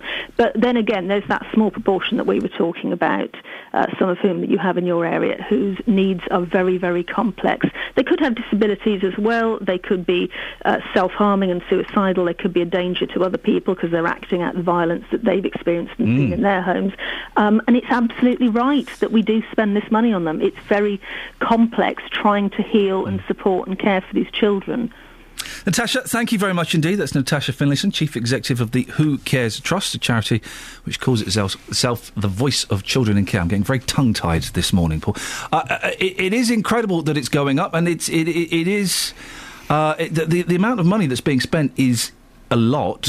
I think people will be hard pushed to argue against it, though. No, absolutely. And I have to say, when you do go out on, and I've gone out and asked, in these street interviews, Vox Pops before, asking people where they think their council money's spent, and in the most cases, people think it is, understandably, the stuff that you see. So your swimming pools, your leisure centres, your roads, potholes, those kind of things. actually, that is, and I think it's really worth underlining, just such a small amount of money when you talk about the whole amount of money that councils are spending. If you're talking about a pound, that's probably only 5 to 10 pence of every pound goes on those things. The vast majority, around 30 pence in the pound, goes on, 50 pence in the pound goes on children's services, education and so on. So it's a huge amount of money that councils have to spend. Paul, thank you very much. 08459 455 555. Travel news for beds, cards and bugs. BBC Three Counties Radio. The M25 anti-clockwise, heavy going between junction 20 for Kings Langley and 16 for the M40. The M1 London bound is still looking slow between junction 10 for Luton and 7 for Hemel Hempstead. On the speed sensors in Cheshunt, the A10 southbound slow going as you head towards the M25 from Turnford. And also between Dunstable and Markyate, the A5 southbound heavier than usual at the moment. Public transport has no reported problems. I'm Alice Glossop, BBC Three Counties Radio. Across beds, hearts and bugs. This is BBC Three Counties Radio.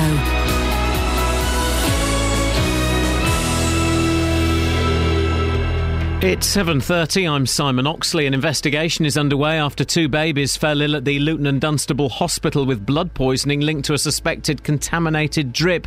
They're said to be responding well to antibiotics. A baby has died at a London hospital. There are 12 other cases across London and the South East. The number of children in care across beds, Herts and bucks has risen. Buckinghamshire has 50 more children in care than last year, leading to a £2.5 million overspend. And Hertfordshire Fire Service will be staging a major training exercise at the Bunsfield Oil Terminal in Hemel Hempstead this afternoon. Residents are being asked not to worry if they see a large number of emergency vehicles heading to the site, the scene of a major fire in 2005. Three Counties Sports. BBC Three Counties Radio. England drew 2-2 with Ecuador in their World Cup warm-up match in Miami with goals from Wayne Rooney and Ricky Lambert. Raheem Sterling was sent off but won't miss any World Cup games. He will, though, miss Saturday's final friendly against Honduras. Here's manager Roy Hodgson. You're always going to struggle in moments of the game against teams like Ecuador with their pace and their technique. But a large number of the opportunities, if you like, that they created for themselves were when we were really attacking, when we were going forward for all it's worth. And maybe what we've got to make certain is that we shore up a little bit better behind some of these attacking movements and make certain that it doesn't go directly against our back four. And it's been revealed that Arsenal's Alex Oxlade-Chamberlain will have a scan on his knee today amid fears he suffered a ligament injury. Watford have confirmed that goalkeeper Manuel Almunia and defender Marco Cassetti are leaving the club, along with Naren Nosworthy and Fitz Hall. And Luton have announced 3 home pre-season friendlies against Belgian club Royal Antwerp and League One sides Colchester and Peterborough.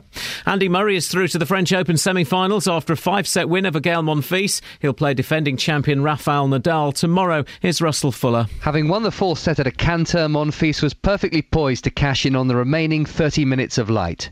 Just 24 minutes later, however, Murray was celebrating victory. Testimony again to his phenomenal mental strength.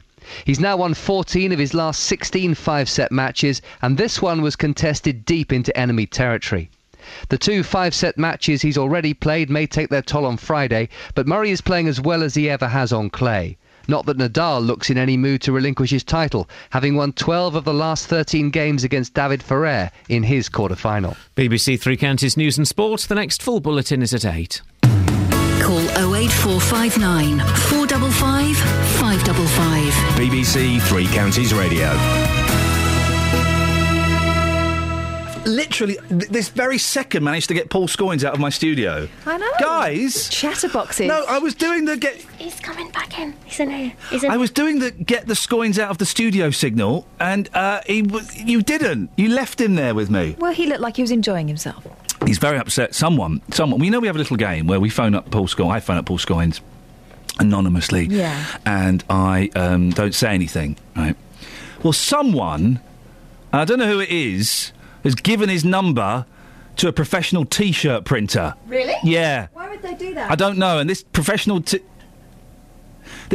T-shirt printer started phoning him up anonymously. This is getting out of hand. Hey! Oh, look at that! It's like one of those zombie films. Oh, his phone's off. Yeah. Scoinsy standing in the corridor. The what? There. The what door? The corridor. Oh. What? Isn't it corridor? Is it corridor? I say corridor. Do you say toothpaste? No. It's not really a door, is it? He's really uncomfortable looking, isn't he? I can just see a shadow. Oh, he's doing the going down the escalator thing. I didn't know we had stairs outside that window. Gosh. Oh. up in the lift. 0845. Let's put the phone call straight through. Let's just do it. Who's up? Kelly, who's up first? Put them through. Maybe you should ask the question again. Okay, who's up first, Kelly? Have you ever been told off by a stranger? Call me now. 08459 455 555. If you haven't, we'll tell you off. I could call Dennis again. No. Just put whoever's first up. Just put them straight through. It doesn't matter. Go on. Who we got? Hang on a sec. There seems to be a problem with the system. Just put them through. Whoever's called up, just whack them through. Just whack them straight through. I'm in that kind of mood today. Come on. I don't, no holes barred. Let's just put them straight through. Okay. Just getting it. Okay. Here it is. Here we go. Who have we got? Put them straight through to line. Put them on line 1. Okay. Hello, line 1. Who's this? Hello. Who's this? It's Clary. Clary! Fine. We've not heard from you from ages. Oh, yeah, I've been so busy. What have you been up to? Just this and that. Yeah, bit of this and a bit of that. Bit of this, and mostly that, really. Yeah. That's been the main thing. What about you? Well, I've been doing the radio show, haven't I? Oh, I forget you're on the radio. Well, yeah, that's where you've... I'd love you to... It's funny, because you've got really kind of similar irritating voices to our Kelly Betts, but she's nipped out. Where's Kelly gone, Kath? Lou, I think. Thanks, mate. Sorry? Thanks, mate. She says that as well. Who? Kelly Betts. Oh, that's nice. Yeah. So what you got planned for today? Maybe that. What? This and that. Okay. Well, that's great. That's great news. Have you ever been told to pack it in? No. Have you? Yeah, it's not the best call, Kath. Put someone else through. Hey, that's really mean. It is mean. Well, say goodbye to you, Clary. Come back in. Okay. Kelly, come back in. Come back in, Kelly. I'm Clary. What? I'm Clary. No, I know. I'm telling Kelly to come back in. Why are you saying it to me? No. Kelly? We're different people. Hang on a minute. Kath, I can hear your voice in the background of this phone call. Sorry. Someone's on the phone. Hang on. Flipping it. What on earth is going on? 08459 455 555. Should we have a look at the front pages of the papers? I've thrown the Sun have got it in for Justin Bieber. The Sun have got it in for Justin Bieber. I sang this, I'm sorry. Bieber world exclusive. Brat grovels over the N-word. He's been caught on camera quite a few times saying the N-word. Do you know what? My thinking is coming round on this ever so slightly. Ever so slightly. We always hear the N-word. We don't always hear it, but the N-word. And I'm talking about... See what you think about this, Catherine, right? We hear the N-word. When I say the N-word, I mean the phrase, the N-word. Not the actual N-word. Right. The phrase, yes. The N-word. Right. And I've been thinking about this a lot. We've had Clarkson saying the actual N-word. Mm-hmm. We've had Bieber saying the actual N-word. Yes. And we have the papers saying the phrase, the N-word. Yes. If we just say the actual N-word, don't we disempower it? Don't we just... Doesn't that take the power away from it? I think it's too delicate a word for us to use. And when you say us, do you mean us in the context of the radio? Radio? Yep. Because there are people who don't know it's coming. Well, it's like I wouldn't say the F word or the S word or the C word on the radio. Yep. Exactly. Yep.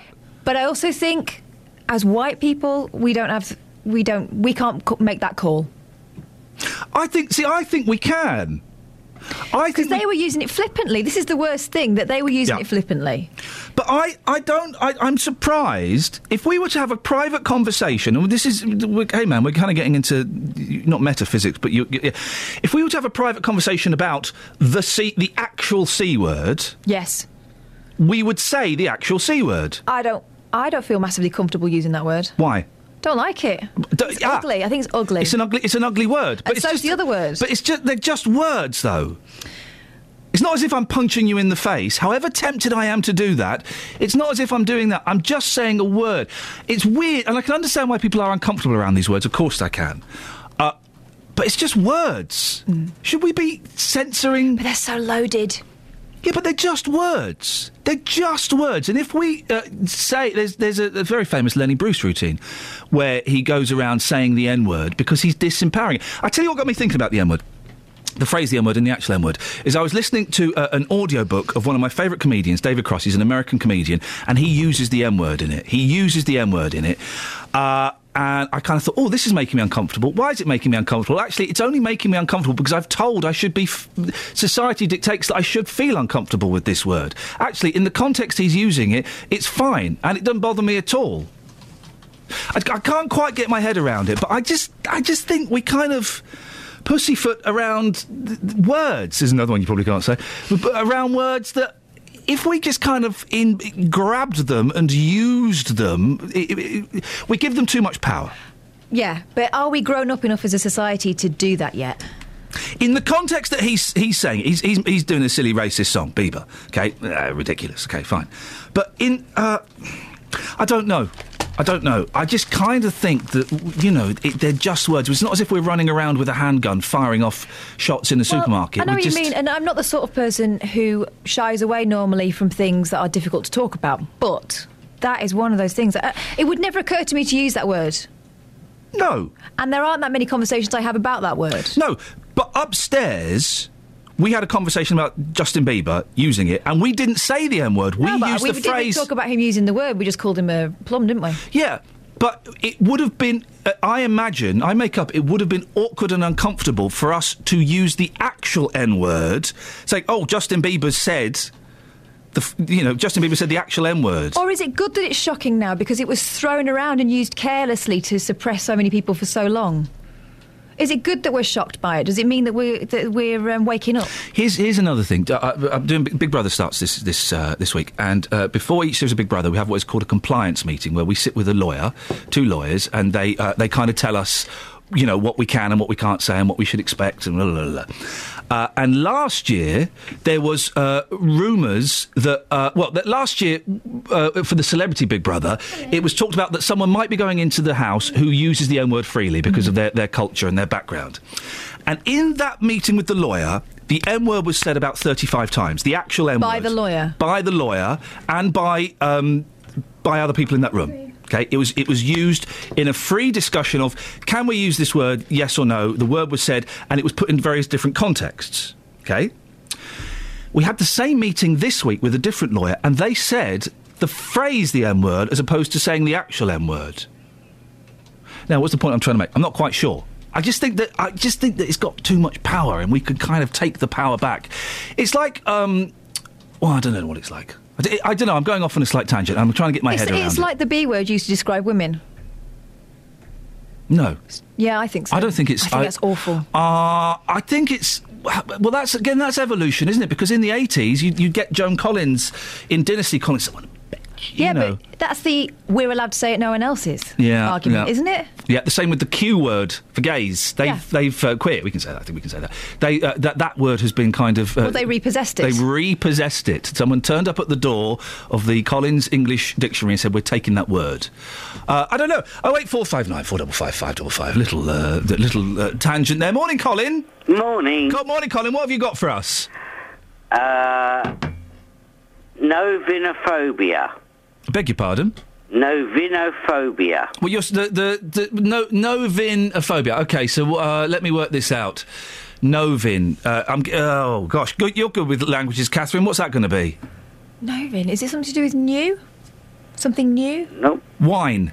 The fear of running out of wine. Oh, that's made up. Novinophobia. You made that up? This is on Facebook. What's on Facebook? The phrase. The phrase. Okay, so you do... how about this one? What one? When did we start doing made-up words? Oh, I don't know. I just thought I'd ring in because they tickled my fancy. Oh, go on then. It's nice to have your fancies tickled every once in a while. These are both from a Facebook friend of mine in America. Okay, what part of America? I'm not sure where she is, actually. Gosh, did you not? Because I've got Facebook friends in America. Not anymore because I'm not on Facebook. But one of the first... What part of America are you from? Chicago. Oh, man, awesome. I've heard about that place. Oh, I've got all sorts. from Montana right down to everywhere. Montana to everywhere. Okay, yeah. Second one. Yes. You know you're getting older when you use the word thingy all the time because you can't remember what things are called. When you what? You know you are getting older. Yes. When you use the word thingy. Thingy. Thingy. Oh, okay, thingy. All the time because you can no longer remember what things are called. I'm of an age now, and I have been for the last 5 years, where I do the thing, Colin, of walking into a room and having no idea why I'm in that room. And I have to, I've started saying out loud, "Why on earth did I come in here?" Yes, I've been having that for a while. But I'm starting. I've given up fighting it, Colin, and I embrace it. If I'm walking into the bedroom and I go, "Oh, why on earth?" and I can't remember, I'll have a little lie down. Why is that funny, Kels? That is amusing. Thank you, Colin. Well, any room. Well, quite often, yeah. So if you went to the toilet, why did I come in? Oh, just lay down. I generally remember what I've gone in the toilet for. Although not always, Colin, because sometimes you go in the toilet to get something. Sometimes I go in the toilet for a bit of peace. Yeah. Just lock the door. 10 minutes. Yeah, there we go. Well, Colin, that certainly filled some radio time. Well, I thought you might enjoy it. You were wrong. Travel news for beds, cards and bugs. BBC Three Counties Radio. We've had an update from Bridget in Luton. Hitchin Road, that's the A505, is blocked just by the Sports Village. That's because of an accident, causing queues on both approaches at the moment. Also on the speed sensors in Beaconsfield, the Amersham Road, slow going as you head towards the M40 at the A40 roundabout in the Old Town. In Kings Langley, the A41 queuing as you approach the M25. Then on the M25 itself, anti-clockwise carriageway, heavy going between junction 20 for Kings Langley and 16 for the M40. Public transport has no reported problems. I'm Alice Glossop, BBC Three Counties Radio. Alice, thank you very much. Coming up, we have the loneliest lollipop man in the world. But before that, it's 7:46. It's Thursday, the 5th of June. I'm Iain Lee. These are your headlines on BBC Three Counties Radio. An investigation is underway after two babies fell ill at the Luton and Dunstable Hospital with blood poisoning linked to a suspected contaminated drip. A baby has died at a London hospital, and there are 12 other cases across London and the South East. The number of children in care across beds, Herts and bucks has risen. Buckinghamshire has 50 more children in care than last year, leading to a £2.5 million overspend. And in sport, England drew 2-2 with Ecuador in their World Cup warm-up match in Miami, with goals from Wayne Rooney and Ricky Lambert. 7:46, let's get the weather with Sarah. Beds, Herts and bucks weather. BBC Three Counties Radio. Very much indeed. A much better day in prospect for today than the day we saw yesterday. Good spells of sunshine developing through this afternoon right across the three counties. Generally dry. There's the risk of a couple of stray showers around, but mostly we're looking at a dry day and a high of 17 or 18 Celsius, a good few degrees warmer than we saw yesterday. And a warming process in the next couple of days. Higher still for tomorrow, around 21, perhaps 22, given some good spells of sunshine tomorrow, but a quite humid feel developing overnight into Saturday. Temperatures really not falling away, and then on Saturday the risk of some thundery downpours developing. In fact, they could be with us right the way through Saturday morning into the middle part of Saturday, and for the afternoon started to clear up a little in the evening. But we do have a Met Office weather warning in force for those thundery downpours on Saturday. We could have some torrential rain out of them, but also there'll be some drier and brighter interludes mixed in too. And then on Sunday, drier, brighter, and a little bit cooler and fresher feeling. Top temperature on Sunday, 19 or 20 Celsius. Monday starts dry, rain by the end of the day. Thank you very much. BBC Three Counties Radio's big tour of beds, Herts and bucks. There's lots of people around that we know. There's a really good sense of community. Inviting everyone to where you live. Got the nice high street, which is really local, so everything you need, really. It's one of those places that has retained its character and will hopefully continue to do so for many, many years. And all this week, we're featuring Stony Stratford. It has character, life, everything you could wish for, and you think you're in a village, but you're still in Milton Keynes. If you've got a story everyone should hear about, let us tell them about It's a town it. where people want to work together to make the best of what we have. The big tour of beds, hearts and bucks. Stony Stratford, this is the place to be. From BBC Three Counties Radio. Now, we took a phone call the other day from someone in Stuartby who was rather baffled by the appearance of a lollipop man outside the town's new academy. Nothing new about that, you might think, except the children are 14 to 18-year-olds, and this bloke is sitting there all day with absolutely nothing to do.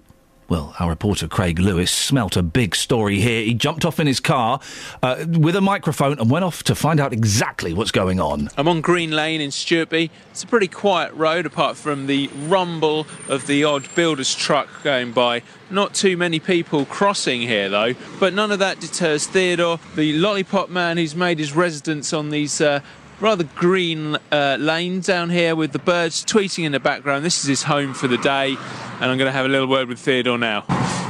Yeah, right? Because the school is asked the lollipop money. So the police say you've got to be here, yeah? Yeah, because it make the working road there, you see, self. And it's, I must stay here too. It's coming it's coming the kids, yeah, from the college. I must help them to cross the road. It be safety because here bigger dumpers, lorries coming, car, you know. I must be sure to cross the road safely. How many people do you think you've helped to cross the road today? Today it's been the one group to the children from the class, small children, maybe 35, 30, something like that. 30 odd? Yeah, because the school is coming and they is bringing the park to see the birds, something like that. The ladies who is coming to the park to jump or to just cross to the baby trolley, you know, kids. The same is coming like that. So you kept pretty busy, really? Yeah, it's not quiet. Can we cross the road? With you? Yeah, come on, let's cross the road. But now it's not car. There's no car here, but I still get the joy of crossing the road. See, the problem I've got now is I'm here on the other side of the road, and I'm going to need you to help me back across again. So I'm going to come back over the other side of the road. There is a car coming now, so I feel it's more important. I should get out of the way of him, really. No, don't worry, because it's stop. Does it give you a bit of power having the sign? It's like safety. If it's not crazy to punch me to the car. If it's stop, it's stop, you know? Yeah. It's road signing. If it's stop, you must stop. If you're going in the city, if you see the sign stop, you need to stop. No, just cross. If it says stop, you must stop the car. Security is not coming left, right. After cross the road, no? Well, he sounds like a thoroughly decent gentleman doing an excellent job. He's not council lollipop man. He's working for construction company Kier. They're doing some building nearby, but it seems a little bit over the top to have this gentleman stood there when it's not really needed. Well, Carl Hageman is from the Institution of Occupational Safety and Health. Morning, Carl. Good morning. Have you ever heard of a company doing something like this before? I haven't actually. I haven't heard of a company actually employing a lollipop person to manage traffic. Usually it's temporary traffic lights or barriers or road closures and that sort of system in place. So this is a new one for us, actually. Is it really necessary, do you think? I mean, it's not no one crosses there. No one crosses there. I know, I was just listening to the report there. It's a tricky one, really. It depends on the hazards. It depends on basically the company's obviously got a duty of care to make sure that the pedestrians are safe, and they need just to assess the risks and make sure that what's sensible and appropriate to put in place. The public themselves drive past every day will think and will know whether actually that is woefully inadequate or actually it's ludicrously overkill. I don't actually know the road itself, but the options for the company, I mean, would it be worth them actually putting traffic lights there with the generator running all day, or do they keep Theodore on for a few extra hours in between, save them going home? I suppose it's all relative to the circumstances. It's and I'm not going to say the phrase. I vowed I would never say the phrase on radio. But this is all linked to health and safety, and quite often the health and safety rules they're misinterpreted, aren't they? They are. Yeah, they are generally so. I mean, most of the problems and bad perception of health and safety, it's when folk who are not professionals in health and safety are overzealous and they put health and safety controls in place which are over the top or possibly even not even needed. And it's really about having things that are sensible and proportionate with anything with health and safety. And unfortunately also we usually find that sometimes health and safety is used as a reason for not doing something, which is a great shame.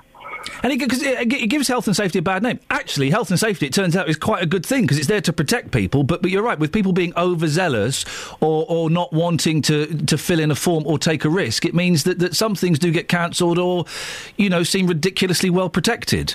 Well, exactly. I mean, for example, the likes of Theodore, I'm sure he's a very dedicated person. If he wasn't there and there was a fatality, then there would be, a great investigation of why and how and what should have been done. However, if Theodore today actually stops the car and saves somebody's life, then nobody will know about that. It will just be something that has been put in place.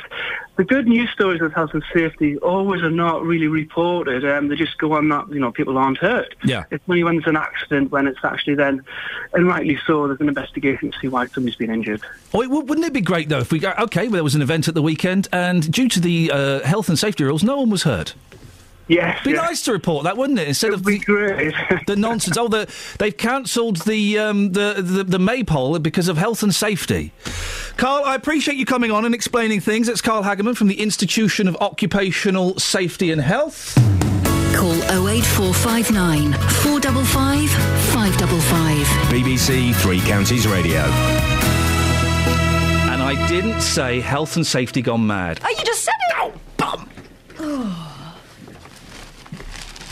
What are you like? Because if you boil health and safety and political correctness, they're both actually quite good things. They're quite good things because they protect vulnerable people who are being exploited and people in work situations. And let's think back to the days before health and safety, the sort of risks people were exposed to, the sort of awful accidents that happened at work. We all knew someone in the 70s, didn't we, who'd lost a couple of fingers in the workplace, didn't we? I'm sure we did. We all had, one of our dad's mates had a couple of fingers missing because they cut it off with a chainsaw.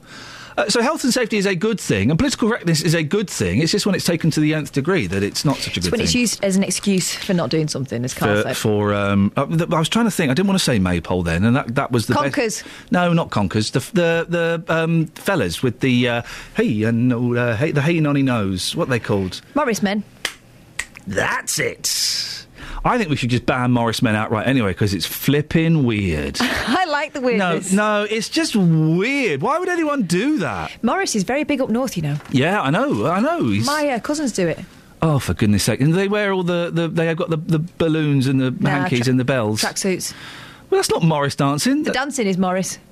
No, you're thinking of the dancing they do in Morrison's when they've managed to get a grown-up to buy them some booze. That's what that is.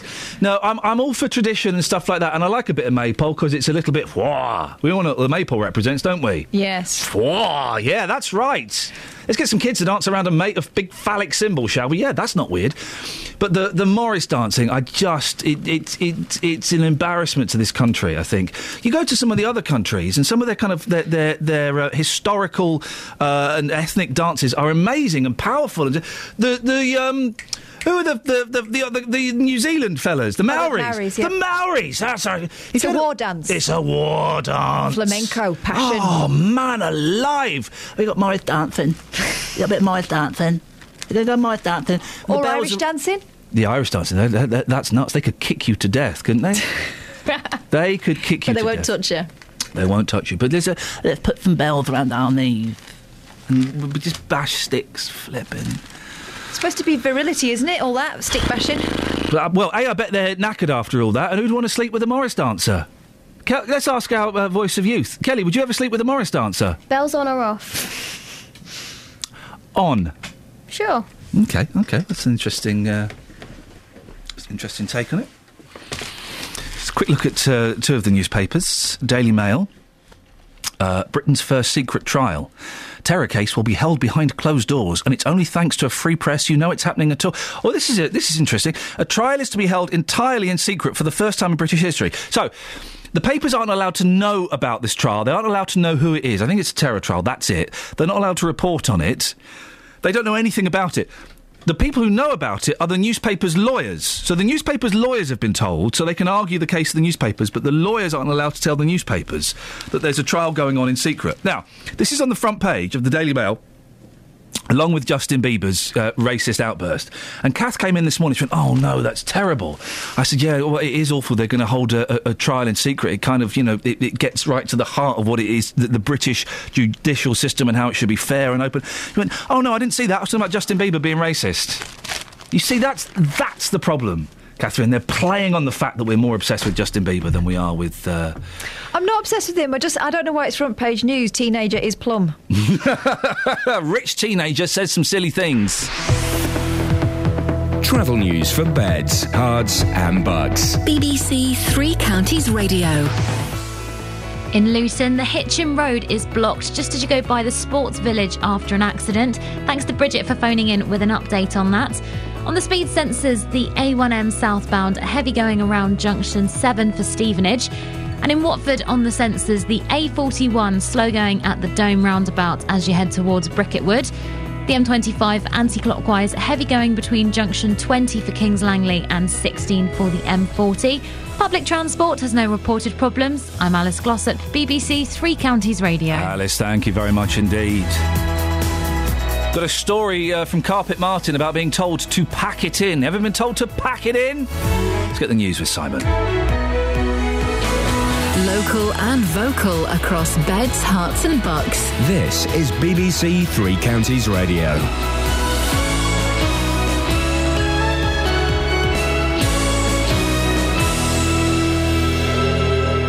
It's 8 o'clock. The headlines: investigation after babies poisoned at Luton and Dunstable Hospital, more children in care across the three counties, and World Cup injury scare for England. BBC Three Counties Radio. An investigation is underway after two babies fell ill at the Luton and Dunstable Hospital with blood poisoning linked to a suspected contaminated drip. They're said to be responding well to antibiotics. A baby has died at a London hospital. There are 12 other cases across London and the South East. The Lister Hospital in Stevenage and Stoke Mandeville in Buckinghamshire also received affected batches of the liquid food, but health officials say cases at these hospitals are unlikely, as the BBC's James Alexander explains. The use-by date on this contaminated batch was the 2nd of June, so officials don't think there's any more of this stuff in circulation, but as a precaution, an alert's been issued to all neonatal units across the country. If they have got affected stock, it must be destroyed. The health regulator says they're not expecting any more cases.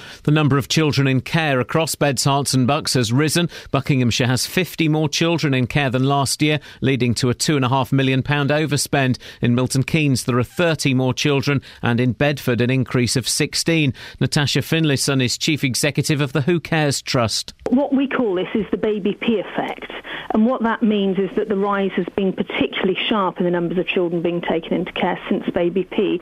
So that reflects the awareness among social workers of what might be going on in some homes. Hertfordshire Fire Service will be staging a major training exercise at the Bunsfield Oil Terminal in Hemel Hempstead this afternoon. Residents are being asked not to worry if they see a large number of emergency vehicles heading to the site by Junction 8 of the M1. The terminal reopened in 2008 following the explosion and fire in 2005.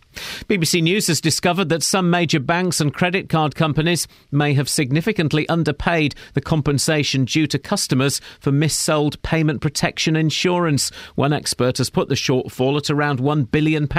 All the firms involved, including Barclays, Capital One and Lloyds, insist they've made every effort to pay the correct amount. A beggar from Milton Keynes has been given a 5-year antisocial behaviour order for being abusive and aggressive towards people who didn't give him money. Police say 29-year-old Jamie Cook from Fuller Slade has been causing problems in several locations across Milton Keynes for many months. They say he presents himself as homeless but has been living with his long-term girlfriend since 2009. In sport, there's a World Cup injury scare for England. Arsenal's Alex Oxlade-Chamberlain will have a scan today after suffering a knee injury in last night's 2-2 draw with Ecuador in Miami. Here's captain Frank Lampard. We don't know how bad it is yet. Fingers crossed for him because, so close to World Cup. Who wants to bail out, but I don't know. I mean, it looks an awkward one. I'm not a doctor, we'll see, but he was playing brilliantly. The weather mostly dry with sunny spells. Still the chance of a shower, though. A maximum temperature 20 degrees Celsius. And you can get the latest news and sport online at bbc.co.uk/3counties. BBC Three Counties Radio's big tour of beds, hearts and bucks. It's a town where people want to work together to make the best of what we have and to support each other. And all this week, we're featuring Stony Stratford. Got the nice high street, which is really local, so everything you need, really. It's all about where you live. It's a friendly place with so much going on, and it's attractive as well. The big tour from BBC Three Counties Radio. Morning, this is Iain Lee, BBC Three Counties Radio. Busy morning. Coming up, a drug company expresses sadness for newborns poisoned at the L&D. Buckinghamshire Council counts the costs of kids in care. And when have you been told to pack it in? Facebook.com/BBC3CR. You can send me a text, 81333. Start your text 3CR, or you can give me a call, 08459 455 555. Across beds, hearts and bucks. This is BBC Three Counties Radio. Now, big story that's in most of the newspapers. The manufacturer of a hospital feed strongly linked to the death of one baby and the illness of 14 others says it's saddened by what has happened. ITH Farmers' comments came as two babies received treatment for blood poisoning after being put on drips at the Luton and Dunstable Hospital.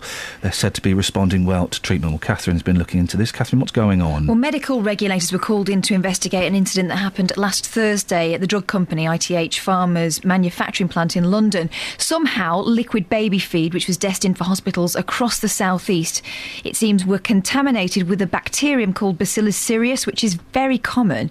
It's in soil, it's in dust, it's everywhere. But of course, if it's going to vulnerable people, it has more of an impact. Now, at this stage, we're not sure how that contamination happened. An investigation's been launched, but the feeling is that it was accidental rather than sabotage. And this infected feed could be the reason that 14 babies have blood poisoning at the moment across South East. 2 of those babies in the Luton and Dunstable. And sadly, 1 died on Sunday. Now, later on, you'll be speaking to... In fact, you've already spoken to the medical microbiologist, Professor Mark Fielder. Here's what he told BBC News. I think it's an extremely unfortunate situation, one that occurs occasionally but is very difficult to circumvent.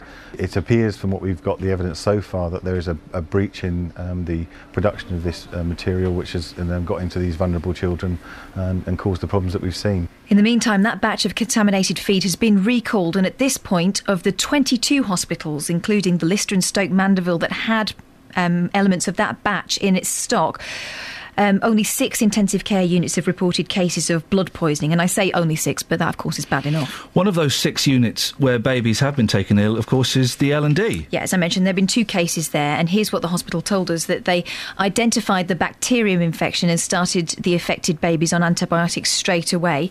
They told us that Health Protection England is continuing to assess the situation there and advising hospitals that are affected, those 6 units, of the action to take.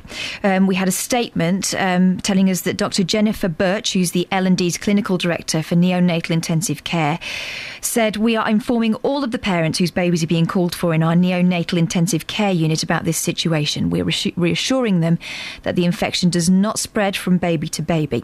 The 2 babies who've been infected are being treated with antibiotics, and we are using an alternative type of parenteral nutrition."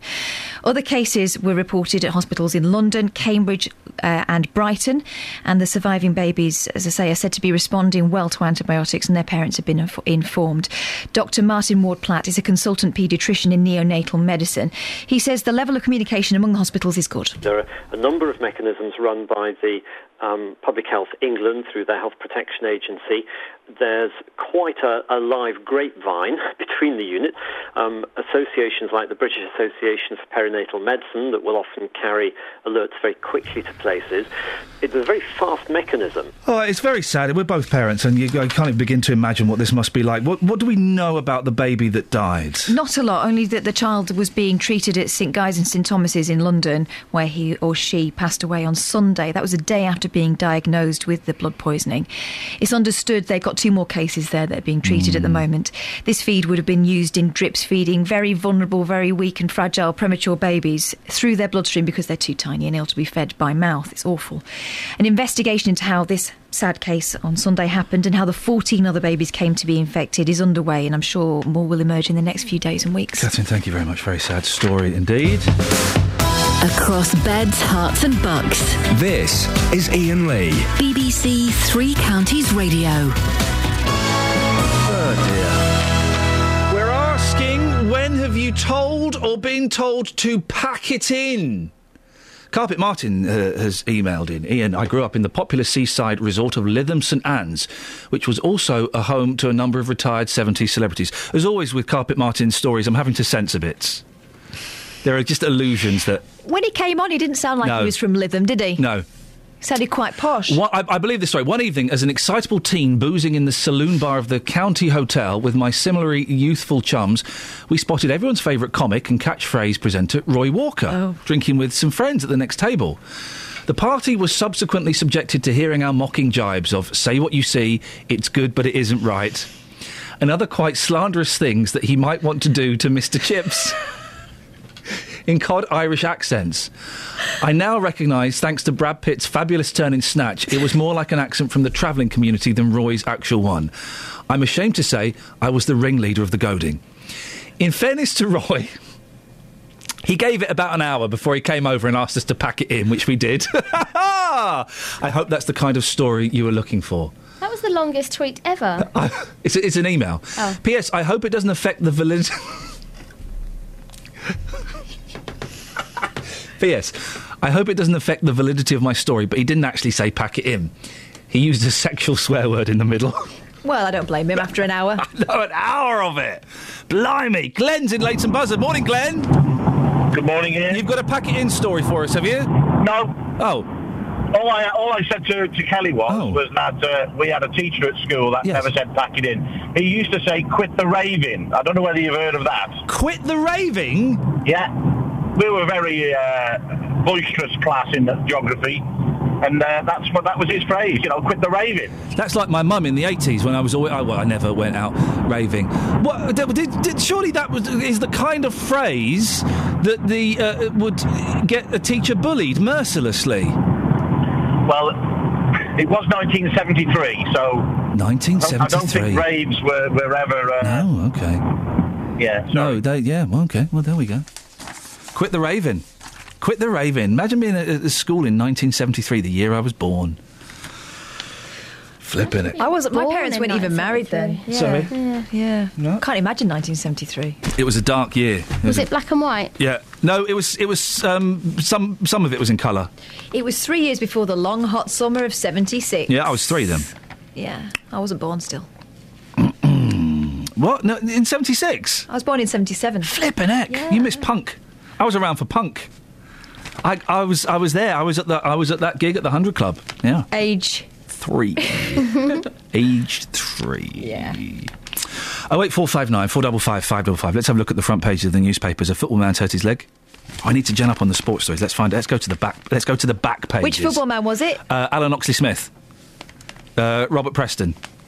Alex Oxlade-Chamberlain. Oxlade-Chamberlain. Alan Oxlade-Chamberlain goes down in pain, don't we all, under a challenge from Carlos Guerrero at the Sun Life Stadium in Miami yesterday. He plays for Arsenal, doesn't he? Arsenal winger faces knee scan. Yeah!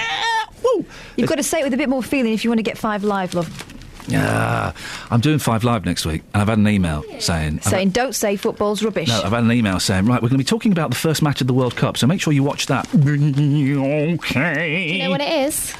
Huh? Do you know when it is? It'll be Thursday night. Who's playing? Oh, I don't know that much. Oh, what? The Reds and the Blues? They're the key things to know. The Reds and the Blues. Where do the Telegraph hide their sport? OK. But you're really good at pretending you know what you're talking about, so you'll be fine. Misery in Miami. Ecuador 2, England 2. I don't know if you saw the match last night, but England really were giving it 41%. Who scored? Rooney scored one. Yeah. And Ricky Lambert. What was the score? 2-2. To who? The one time I looked up, it was 1-0, so there was more goals, was there? There was more goals, isn't it? I was reading. OK, right. So that's that sport's done from there. OK, this is good. I'm going to get away with this. Let's go to popular sport. Let's go to the Sun. Crocs. This is Alex Oxlade-Chamberlain again, who plays for Arsenal. He's hurt his knee. He's going to go for a scan today. Croc means poorly, and they're using it for Oxlade. I got that. Right. I got that. They're funny at the Sun, aren't they? Funny football. Alex, well, let's go in, Paige, see what happens. Shaken and stared. Don't get that. Ross Cambosi, I don't get that. OK, right, got that football story done. Agony for Alex. What's this about? Him again. It's the same story. Yeah. Is it Alex Oxlade-Chamberlain? World Cup dreams are on the knife edge after he suffered suspension. This is what are you allowed to do this in football? If you're doing a friendly, like with, let's say, one of the biggest teams in the world, I don't know, Italy, and you know that they've got a good chance of winning the World Cup, surely you would just take a ringer, wouldn't you? You take a ringer and say, right, Rooney, you're not as good as you used to be. Were you ever actually that good? What I'd like you to do is I'd like you to take down and injure 3 of their star players for us. Away you go. You'd do that, wouldn't you? You would take them down and damage them, and so that they don't stand a chance in Rio, which is where the World Cup's taking place, 2014. Well, but you're still not going to win, so why would you do that? That's just thuggery. You'd stand a better chance of winning because you've taken their star players down. Take Italy, I see what you're saying. Yeah. Kelly gets it. Totally. You would make a really good manager with that tactic, I think. I'd make a better one than the current manager, Fabregas. No, I think that's a good idea. Fabregas is the manager, is he? Why not? Why not? Right, instead of making paper aeroplanes out of the back pages, maybe you should, I don't know, read them. I don't want to read them. Sport's well boring. I was only joking. Do you like any sport, or is it just football? I totally love all sport, Kels. The whole thing about me not liking sport is an act for the guys here. I love the footballs. I love the tennises. Andy Murray's playing the tennises. I love a bit of the old darts and the snookers. I love the cricket. Oh, I love cricket. I love it. Yeah. I like it when they rub the ball on their thigh, like an apple. You imagine they're going to then eat it. But they don't. They don't. You know what they're doing? They're affecting the swing of the ball. Of course they are. They're not just doing it for apples. I thought they were scratching themselves. They got because those trousers are quite starched, and so they got scratched. But you can't just stand in front of a few thousand people in Sri Lanka and scratch your old. So they pretend that they're polishing their ball. Well, I mean, it's scratching themselves. Same thing, really, isn't it? Technically. Travel news for beds, cards and bugs. BBC Three Counties Radio. In Luton, the Hitchin Road is partially blocked just by the Sports Village after an accident. On the speed sensors, looking slow on both of the approaches at the moment. Also in Hertford, the A414, both of the approaches to the centre of town looking busy and queuing at the moment. In Kings Langley, the A41 also got some queues there as you head towards the M25 from the Hemel Hempstead turn-off. On the M25 itself, anti-clockwise, heavy going between junction 20 for Kings Langley and 16 for the M40. Public transport has no reported problems. I'm Alice Glossop, BBC Three Counties Radio. Alice, thanks very much indeed. It's 8:16, it's Thursday the 5th of June. I'm Iain Lee. These are your headlines on BBC Three Counties Radio. An investigation is underway after 2 babies fell ill at the Luton and Dunstable Hospital with blood poisoning linked to a suspected contaminated drip. A baby has died at a London hospital and there are 12 other cases across London and the South East. The number of children in care across Beds, Herts and Bucks has risen. Buckinghamshire has 50 more children in care than last year, leading to a £2.5 million overspend. And in sport, there's a World Cup injury scare for England. Alex Oxlade-Chamberlain will have a scan today for suffering a knee injury in last night's 2-2 draw with Ecuador in Miami. Brazil, of course, being the home team, will be playing first. It'll be Brazil versus Croatia, the opening game on Thursday the 12th. England's first game, of course, is a week on Saturday. That's against Italy. England will really have to work hard to neutralise the powerful attacking force of their key striker, Toto Schillaci. An England strike team of Paul Scholes and Ryan Giggs is really going to have to turn up to the park. BBC Three Counties Radio.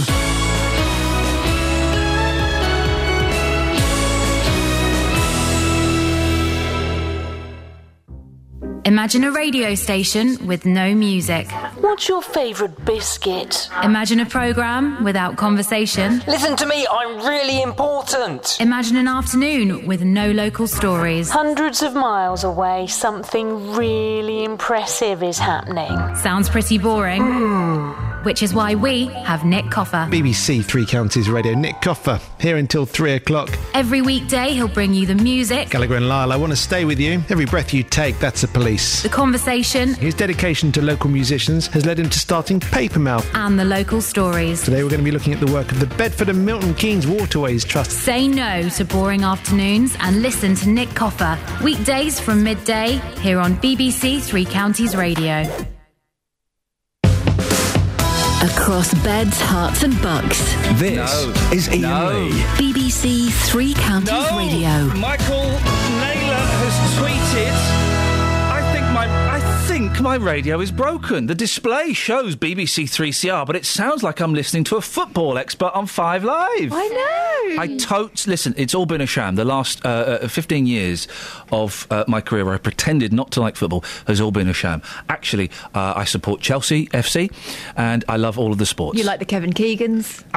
Seriously, I do. If you go to the Chelsea website... There's a picture of you. Go to the Chelsea website now. Right. Okay, and look on celebrity supporters.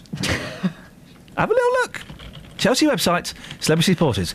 Look, it's this guy. What? Who plays for Chelsea? Well, that is that is by the by. I know that fella's left after 13 years. He's got 16 offers at other clubs. I can't find a section of the website that says celebrity supporters. Well, maybe it's not on the official Chelsea website. Who's the captain for Chelsea? You don't love me. You know him. He's the one that always puts the trophy up. John Terry! John Terry. If you want to ask me any questions about sport, 08459 455 555. You found that bit yet, Kath? Coming next. Not yet. Celebrity supporters Coming next. of Chelsea. Let me Google it. Maybe I'm missing something. OK, you Google it and I'll do the World War I thing, shall I? This year marks the centenary of the First World War. In partnership with Imperial War Museums, the BBC has been looking at how local lives were affected in a project called World War I at Home. More than 9 million men and women are estimated to have served in the British and Commonwealth armed forces during the conflict, and almost 1 million died. But for those who were wounded, many came back to Britain to be treated. The owners of a number of stately homes offered them to be used as hospitals and homes for convalescing soldiers. Rest Park in Bedfordshire was one of the very first to do that. It's now run by English Heritage. Tara Gungerful has been there to meet 2 volunteers, Debbie Radcliffe and Jane Hayward. They've been looking through the archives at the property's role during the First World War. I really love this photo of all of the soldiers in the hall. They've come from, some horrific scenes, horrific things, and here they are actually listening to music, singing songs, and it's just the complete opposite, isn't it? Bron Herbert was the owner of the house, and he was involved in the War Office, and immediately, when he could see that the need was there, he offered Rest Park as a potential convalescent home here for soldiers. His sister, Nan Herbert, had a little bit of experience of volunteering as a nurse before in Serbia, and so he asked her to come and organise Rest Park to be turned into a convalescent home for the ordinary Tommy. They couldn't believe the luxury that they were living in, not in terms of, sort of food and things like that, but they had people to help look after them. The surroundings were so beautiful, the park was so beautiful, and it was definitely a wonderful place for them to convalesce. That was right in the beginning, and then here later, we are. We have photos of the operating much theatre, more don't medical we? now, doesn't it? Look at that beautiful, looks like a marble fireplace. Well, it's one of the bedrooms medicine upstairs, isn't it, that has been converted into an operating theatre. And then they have Nan Herbert kept a detailed diary. The whole place has been scrubbed up. And Monday, the 17th of July, 1916. Hectic day. Long round in C ward. At 12:15, emergency operation. Kirkwood took off man's arm. Have never seen anything like it. Up to the elbow. The arm was rotten and blue. Gas gangrene. As the war's progressed, we're now into sort of 1916, so by now it's definitely not a convalescent home. It's definitely a place where operations have to take place. And we have a list on one particular day here. So it involves amputation of a toe, removal of plate from a femur, shrapnel in knees, having to wire up somebody's jaw. It's just reminded me of how important some of these doctors were. Dr. Beecham, Dr. Kirkwood. Dr. Treve came here. Wasn't he the doctor that operated on the Elephant Man? But yes, he was. By the time he came here, he was quite elderly. But I think it was such an emergency that he was going around the country doing emergency operations still. Very, very busy hospital. And then on the evening of the 14th of September 1916, there was a fire. As I reached the hall, Dr. Kirkwood was coming down the stairs. Fire. Hadn't we better call through to the London Fire Brigade as well as the local ones, he asked. Yes, indeed, and we'll clear the 2 main wards at once, I replied. Luckily, everyone worked extremely hard and they managed to get everybody out onto the lawns, grabbing valuable items, portraits, valuables. But then really that was the end of rest during that busy time when it was such an important hospital. Well, if you'd like to find out more about our local stories from World War I at home, then click on bbc.co.uk/WW1. You'll be able to see and hear how World War I changed life in beds, hearts and bucks, and find hundreds more stories from across the UK. Call 08459 455 555. BBC Three Counties Radio.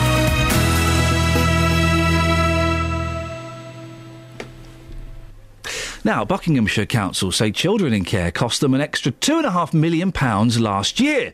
In the last 12 months, the authority's taken responsibility for 50 more young people, 7 of which cost around £250,000 a year to keep each. Well, Angela McPherson is the Cabinet Member for Children's Services. Good morning, Angela. Good morning. Angela, how much pressure is the Council under as a result of the cost of this care? Yes, it is under a huge amount of pressure. As you mentioned in your introduction, we've seen significant increases in demand, like many local authorities across the country, particularly for taking children into care. As you say, we have had a net increase of 50 children, and the lowest estimate for looking after children in care is around £50,000 per annum. So if we do the maths on that, with 50 extra, that equates to £2.5 million. So that is presenting us with a huge amount of pressure. And also the most vulnerable children, we've seen an increase in their numbers. And again, as you mentioned, they can cost the local authority up to £250,000 per annum. I was going to ask, Angela, can it continue? But the council doesn't have any choice in this, does it? Correct. We do have statutory obligations to look after these most vulnerable children after we've done assessments and when they're referred to us. Now, obviously, taking children into care and placing them in residential accommodation, which is very expensive, is not the best outcome, to be fair. And what we're trying to do, and have just been doing in the last 2 weeks for Fostering Fortnight, is encourage as many people as possible to come forward to provide stable and caring home environments for some of these very vulnerable children, because actually, A, it is less costly for a local authority, but most importantly of all, it delivers a far, far better future outcome for very vulnerable children if they're placed in a consistent, loving background with good foster parents. So that's really the thrust going forward of what we're trying to do. Why are some of these care packages so expensive? Well, as I say, the residential packages are really the most expensive, and if you look at the secure accommodation packages, it relates really to intensive one-to-one care for these children who can be very complex in their behaviours. For example, they may be self-harming children, or they may represent harm to others. So often there are 2 or 3 professionals involved in their care, and that is extremely expensive, as you'll appreciate. £2.5 million, a lot of money. That must leave you short. What things are going amiss because of this? Well, it does leave us short as a council. Obviously, we have to make a joint decision across the whole council as to where we can trim back and pare back services, and that's a full cabinet decision. So, yes, we have to fulfil our statutory obligations, but in my portfolio I will be having a forensic look at how we are commissioning our services to make sure we're doing things in the most effective and efficient manner. So do you think that the money can be saved on these care packages, the cost of these care packages for these children? Well, as I mentioned, it's really about moving children into the most appropriate settings, which actually are a more cost-efficient way of doing things. So I think think that is very important and can deliver savings. Plus, we need to continue to focus on early intervention and all sorts of preventative services, which stops young people tipping over into care. And for me, that's the absolute focus of what we must be doing. Angela, thank you very much. Angela McPherson, Cabinet Member for Children's Services. 08459 455 555 is the telephone number if you want to give us a call on that. We're also asking this morning, ever been told to pack it in? Or have you ever told someone to pack it in? I remember I was at a concert once and I was singing. What are the rules on singing along at a concert? As long as you're not louder than the band, you're all right, I think. Then that gentleman may have had a point then. Oh, dear. I came here to listen to him, not you. It all depends if you're singing their songs as well. I once, at a Neil Diamond concert, it was... Sorry? That's a sitting down concert, isn't it? Well, it was. It's the only time I've been to one of these things. It was an audience with Neil Diamond, right? And I was sat next to. Who was I sat next to? I was sat next to the cocky dancer. Brendan. Brendan. I was sat next to Brendan, and on the other side, I think it was Thico. I think it was my mate Thico, Theakston. And he was singing, Diamond was singing Crackling Rosie. Oh, get on board. And I was like in the third row, and I was singing it so loudly, I put Diamond off. Hello. And he gave me the filthiest look I've ever seen. He basically saying, I'm singing. I put Prince off once as well. I was in the fourth row for Prince, and I was singing probably Purple Rain or something so loudly, he gave me the evils. To the point where my wife went, oh, that was a bit embarrassing. It was obviously... OK, ever been told to pack it in by a member of the public or a celebrity?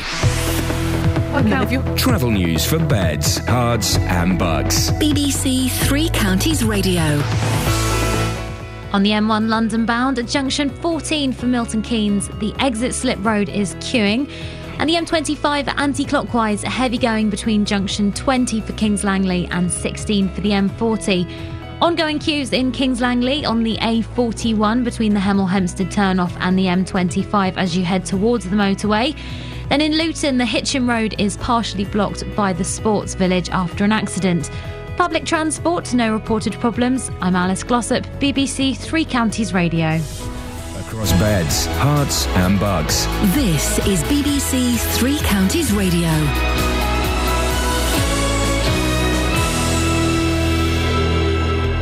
It's 8:30, I'm Simon Oxley. The makers of an intravenous drip linked to illness in 2 newborn babies at the Luton and Dunstable Hospital say they're working closely with investigators. A baby has died at a London hospital. There are 12 other cases across London and the South East. The number of children in care across beds, Herts and Bucks has risen.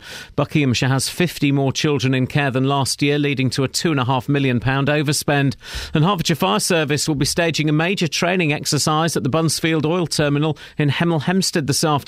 Residents are being asked not to worry if they see a large number of emergency vehicles heading to the site, the scene of a major fire in 2005. Three Counties Sports. BBC Three Counties Radio. England drew 2-2 with Ecuador in their World Cup warm-up match in Miami with goals from Wayne Rooney and Ricky Lambert. Raheem Sterling was sent off but won't miss any World Cup games. He will, though, miss Saturday's final friendly against Honduras. But Alex Oxlade-Chamberlain will have a scan on his knee today amid fears he suffered a ligament injury. Here's manager Roy Hodgson. I don't know what the situation is because obviously it's too close to the incident. We did see that his knee obviously buckled when the player tumbled into him, so we have our fears that there might be some ligament damage, but we won't know until such time as he has a scan, and at the moment it's too fresh, the injury, so we'll have to wait and see what the scan brings. Watford have confirmed that goalkeeper Manuel Almunia and defender Marco Cassetti are leaving the club, along with Nara Nosworthy and Fitz Hall. Luton have announced 3 home pre-season friendlies against the Belgian club Royal Antwerp and League One sides Colchester and Peterborough. And Football League clubs are expected to reject the FA's controversial proposal for a B-team league at their summer meeting in Portugal today. Andy Murray is through to the French Open semi-finals after a 5-set win over Gael Monfils. He'll play defending champion Rafael Nadal in tomorrow's semi-final. It's definitely a big achievement, but that's not what I came here to do. my goals are different to, and my expectations are different to a lot of people. I expect a lot of myself. I put a lot of pressure on myself to perform well at these events. Thankfully, I've done okay so far, but still, hopefully, a long way to go in the tournament. BBC Three Counties News and Sport. The next full bulletin is at 9. Call 08459 455 555. BBC Three Counties Radio. Nada. Nada? Nada. Well, nada, dada. You're wearing slate grey today. And you're wearing a really nice deep blue. Oh, thanks. It looks good on you, that colour. Does it? Yeah. It does. It looks nice. Really? No, it does. I was going to say it, but we got distracted by conversations. I had a funny experience last night. I went for a curry with my friend Maliki. Oh. And that sigh was for curry, not for Maliki. I don't know Maliki. No, he's nice. I'm sure he'd get a sigh if I met him. But he made me laugh. He made me laugh. He said to me last night as we were walking home, he said, "Jonathan, can I ask you a question?" I said, "Yeah, what's that?" He said, "Well, I've never been able to work out why sometimes you call me Trish." Oh. He said, "I've noticed you call me Trish." Oh, dear. I said, "What?" He said, "Yeah, I mean, I don't mind. I just wondered why you call me Trish." Oh. I said, "I'm not calling you Trish. I'm calling you Treasure, as in short for treasure." Oh, flippin' heck. For years, he said, he's been thinking I call him Trish. Okay. In a kind of Dave and Rodney type way. I'm assuming the next question was, then why are you calling me Tresh? Well, it's nice, isn't it? It's a bit weird. Tresh?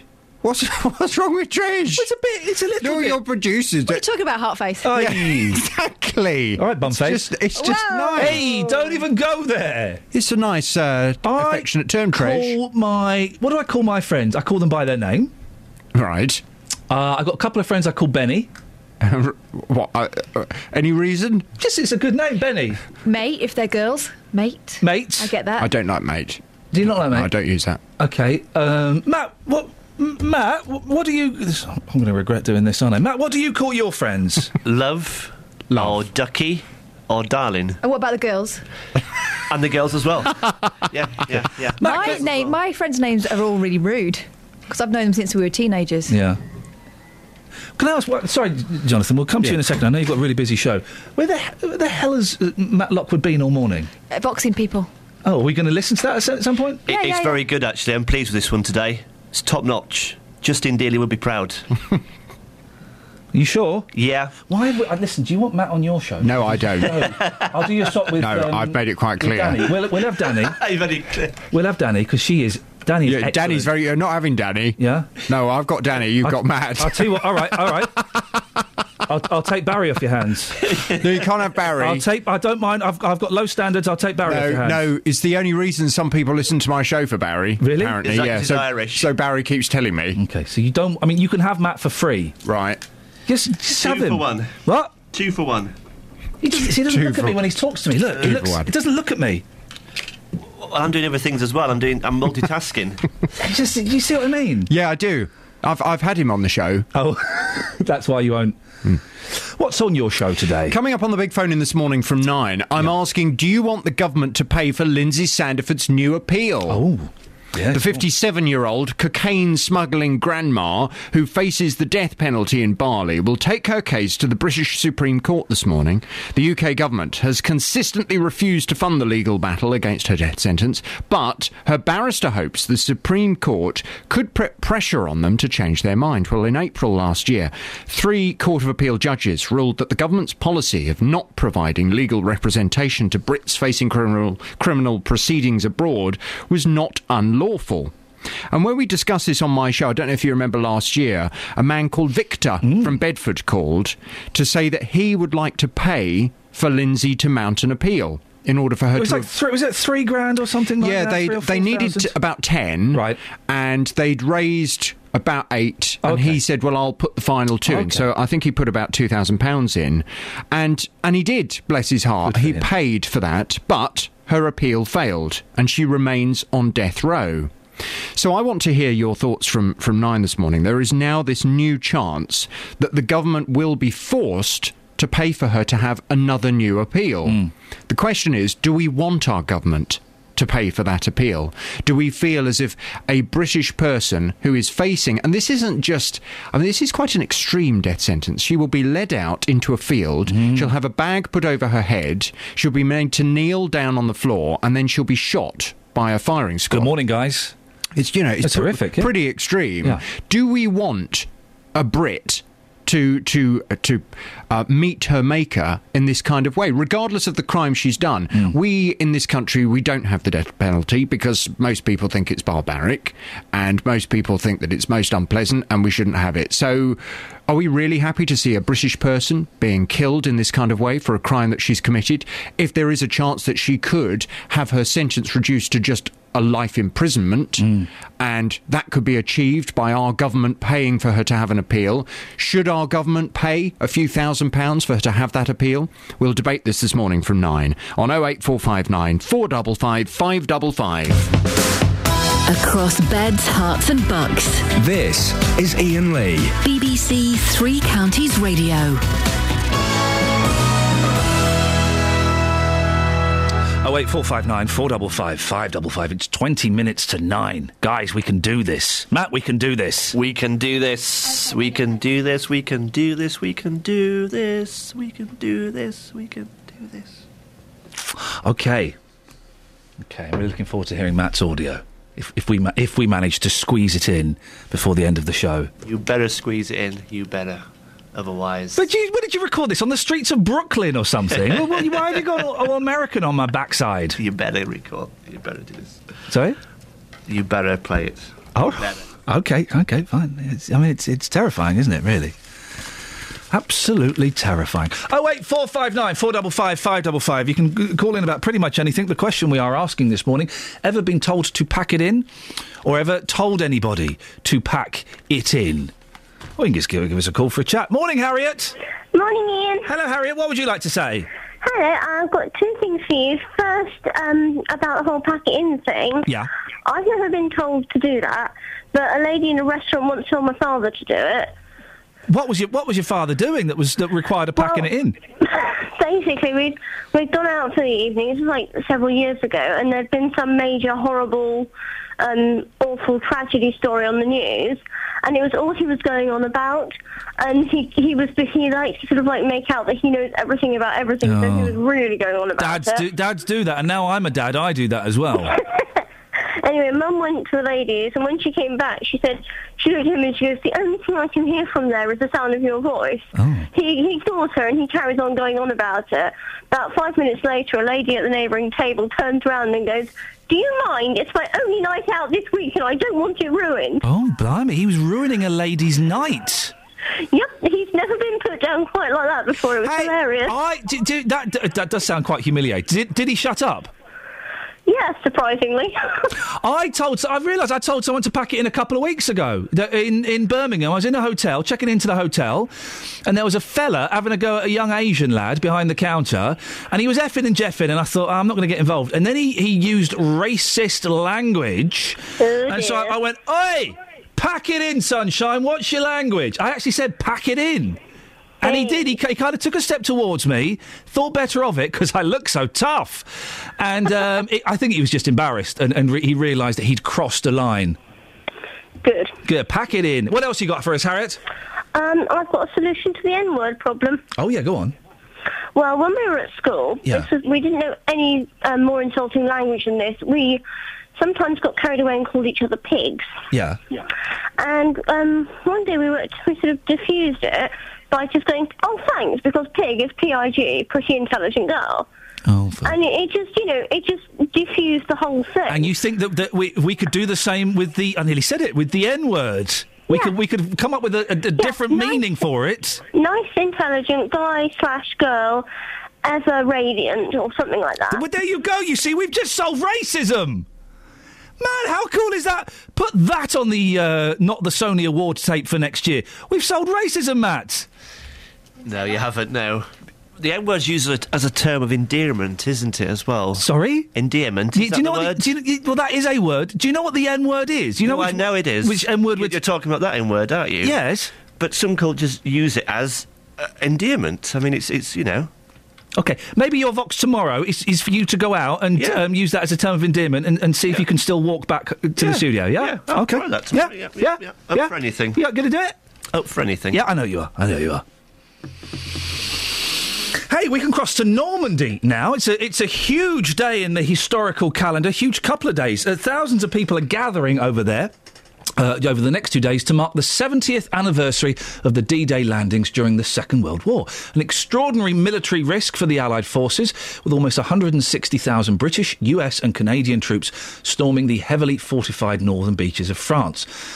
Although thousands of lives were lost during the battle, it's widely seen as the moment the war turned in favour of the Allies. Well, our reporter, Jonathan Alley, is at one of the key battle sites at Pegasus Bridge, which was taken by forces from Buckinghamshire. He's been watching the commemorations take place. Morning, Jonathan. Talk us through what's happening where you are.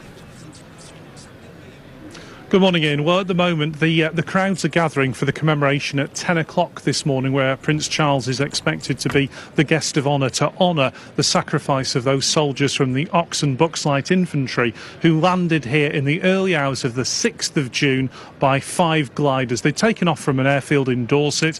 With pinpoint accuracy, they were placed down next to these two bridges, which they took. They overwhelmed the Germans, repulsed German counterattacks, and the most important part of the reason for Pegasus Bridge is it prevented German reinforcements being brought up, which could have annihilated the landings on the nearby beaches. And of course, this place, Pegasus Bridge that I'm standing on at the moment, is the first place in France to be liberated as part of D-Day, and ultimately led to the downfall of Nazi Germany. And you've been speaking, haven't you, to some of the veterans who landed at Pegasus Bridge at night? I have. I've been speaking to different members of the airborne forces, those men who came down in these gliders which were released by Halifax bombers to glide in and to land with pinpoint accuracy. One of the veterans told me it was a good landing because they simply lost one wing and the undercarriage. It was designed as a forced crash landing, but they landed, took the bridges, were successful. One of those men who landed was Lance Ruck. He was only 18 on the 6th of June. He's been telling me what it's like to come back 70 years on. There's a lot of friends buried in Ronville Cemetery. There's at least 10 from our platoon are buried here in Ronville Cemetery.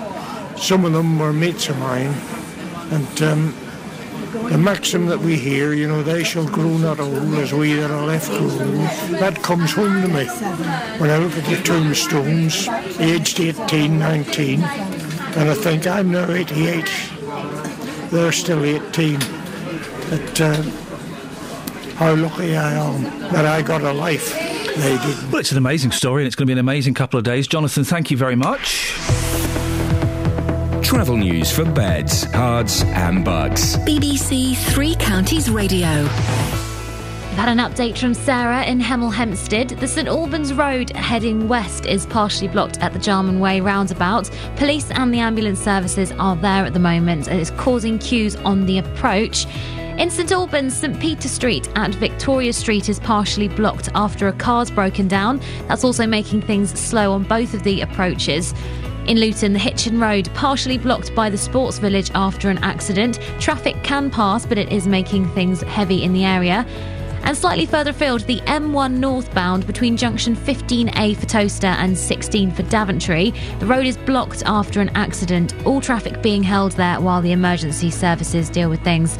Public transport has no reported problems. I'm Alice Glossop, BBC Three Counties Radio. Thank you very much. It's 8:46. It's Thursday the 5th of June. I'm Iain Lee. These are your headlines on BBC Three Counties Radio. An investigation is underway after two babies fell ill at the Luton and Dunstable Hospital with blood poisoning linked to a suspected contaminated drip. A baby has died at a London hospital, and there are 12 other cases across London and the South East.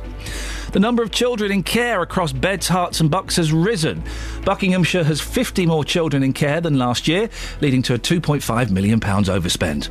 And in sport, there's a World Cup injury scare for England. Alex Oxlade-Chamberlain will have a scan today after suffering a knee injury in last night's 2-2 draw with Ecuador in Miami. Beds, Herts and Bucks weather. BBC Three Counties Radio. Thanks very much indeed. Yes, we start this morning with some good spells of sunshine, certainly better than we have seen in recent days, certainly better than yesterday anyway, and in fact it's looking like a really nice day across the three counties. We had some cloud just towards the north, and it's all cleared away now, so looking like a really nice day. 3 or 4 degrees above what we saw yesterday, so feeling much warmer with a top temperature of 17, 18, possibly 19 degrees, 66 in Fahrenheit. As we go through the next couple of days, things are set to hot up but also become more humid. Tomorrow, a nice day in prospect but becoming increasingly humid, temperatures up in the low 20s Celsius, and then tomorrow night into Saturday, running the risk of some really heavy thundery downpours around. They'll be with us right the way through the day on Saturday, but also equally there will be some dry weather. The Met Office has issued a weather warning for Saturday for the whole of England and Wales, because if you catch those thundery downpours, they could be pretty torrential. You could see quite a lot of rain in a very short space of time. But as I say, there will be drier interludes too, temperatures in the low 20s Celsius, and then a bit fresher and generally drier for Sunday. And that's your weather. Thank you very much. A Copa do Mundo no Brasil. The one we've all been waiting for. Aquela que todos nós estávamos esperando. Starts next week across the BBC. Oh! Yes! Oh, I feel a little bit sick. Right. Bit sweaty. What, excitement? I'm building up to something. Feel a little bit sick. Go with me. I feel a little bit sick. You're making me feel sick by saying that you're sick. All right. Power of suggestion, isn't it? But stick with me. You might have what I've got. It's highly contagious, Matt. He's putting his head on my lap. I've fallen over. Can you... Yeah, you got it, Kath. Is it World Cup fever? I've got World Cup fever! No, you haven't. You don't like football. Shut up, man. That's an act. That's been an act I've been doing for the last 15 years. I have some treatment for that. Really? I have some treatment for World Cup fever. Yeah, go on. It's across the BBC over the next couple of weeks. World Cup fever. Wow! Is it online? Why not? Is it on phone? Probably not. Smartphone? Be rubbish on the phone, Matt. What are you talking about? Right, so listen, guys. Matt Lockwood is here. We have no idea why, but we have used him to gather a little bit of filler. I mean, 2 minutes, 41 seconds. It's a bit of magic, this is. I'm pleased with this. OK, I can't even remember why we tried to get you out of... Well, I know why we tried to get you out of the studio, but what was the false premise we gave you? You said, ask people if they've ever been told off by a stranger, but you're using the phrase now, pack it in, aren't you? But I didn't use that phrase to ask people my questions. What phrase did you use? Go to foot of our... I've been told to go to foot of our stairs inside the pots. You ever been told off by a stranger? That's what I used. And an extraordinary story, really, of a man who goes around Luton, he picks up litter to raise money for charity, but people tell him off for doing it. That's in the Vox. Don't spoil it, then. Well, doesn't Justine big it up? Say what's coming up? No? I ain't really got the hang of this, have I? Are you going to play it now, Kelly? No? Right. Well, I'm not falling for your silence, so I'm going to just stay silent now.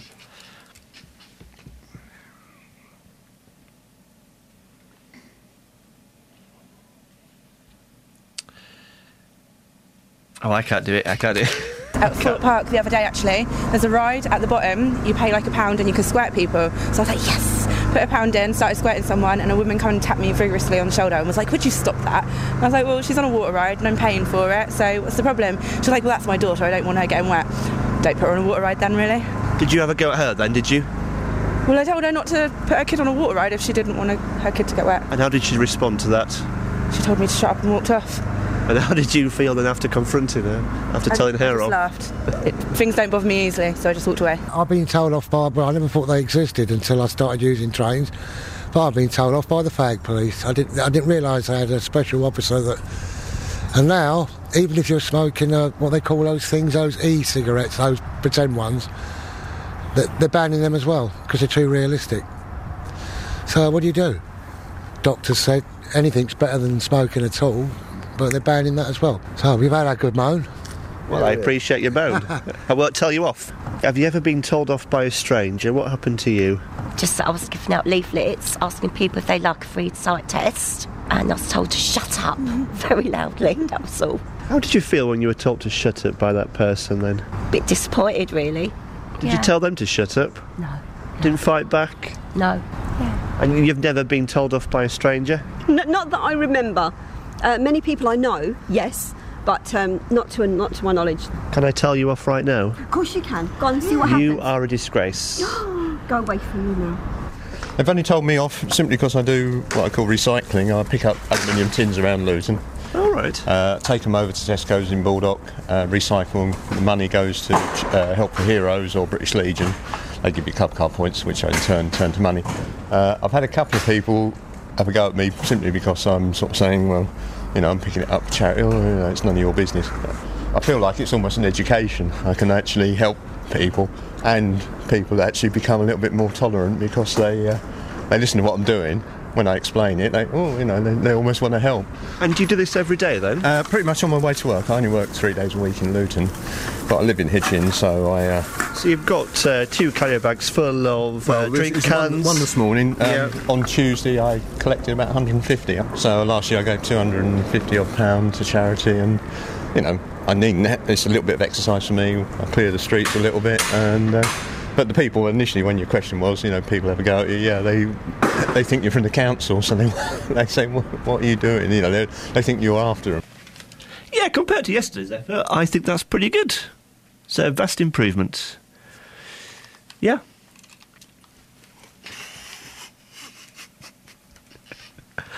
He's just looking at me, isn't he? But you were doing thumb movements, weren't you? You were putting your thumb up, saying, "Yeah, that's good." That, yeah. I've got an idea. Right. Shall we all leave? Just us 3?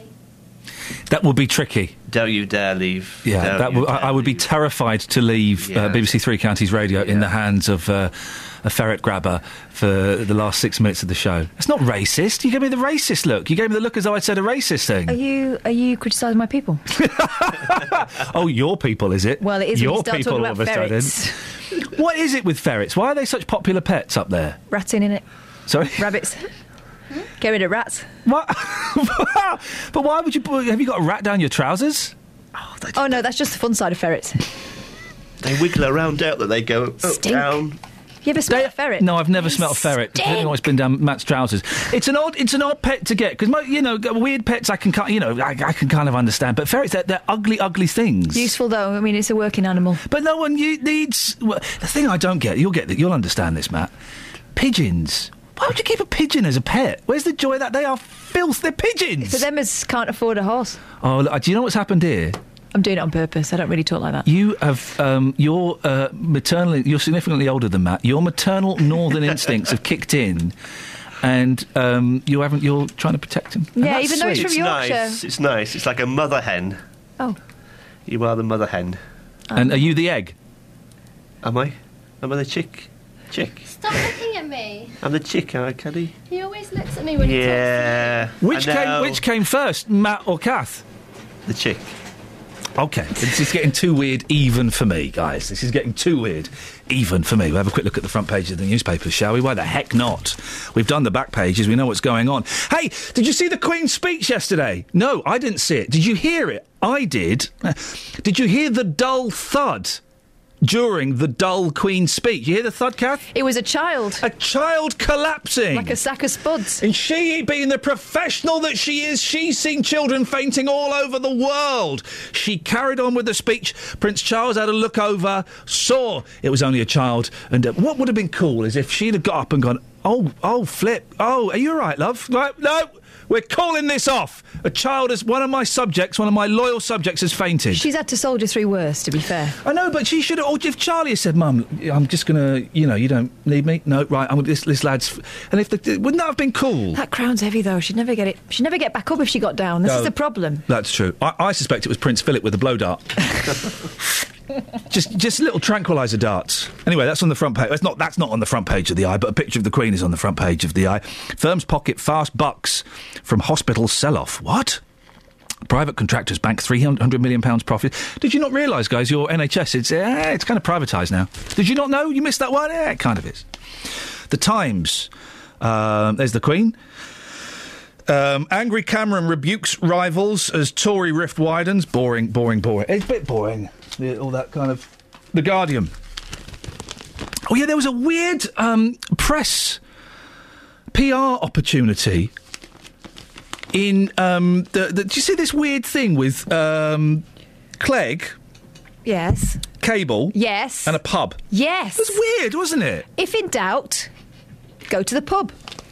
So this really badly staged kind of PR thing because, hey, Farage is really popular. Why is he popular? He drinks beer. Right, we will go and drink beer. Mm-hmm. It seems to be the go-to if you're slightly unpopular. Do you remember when Camilla was unpopular?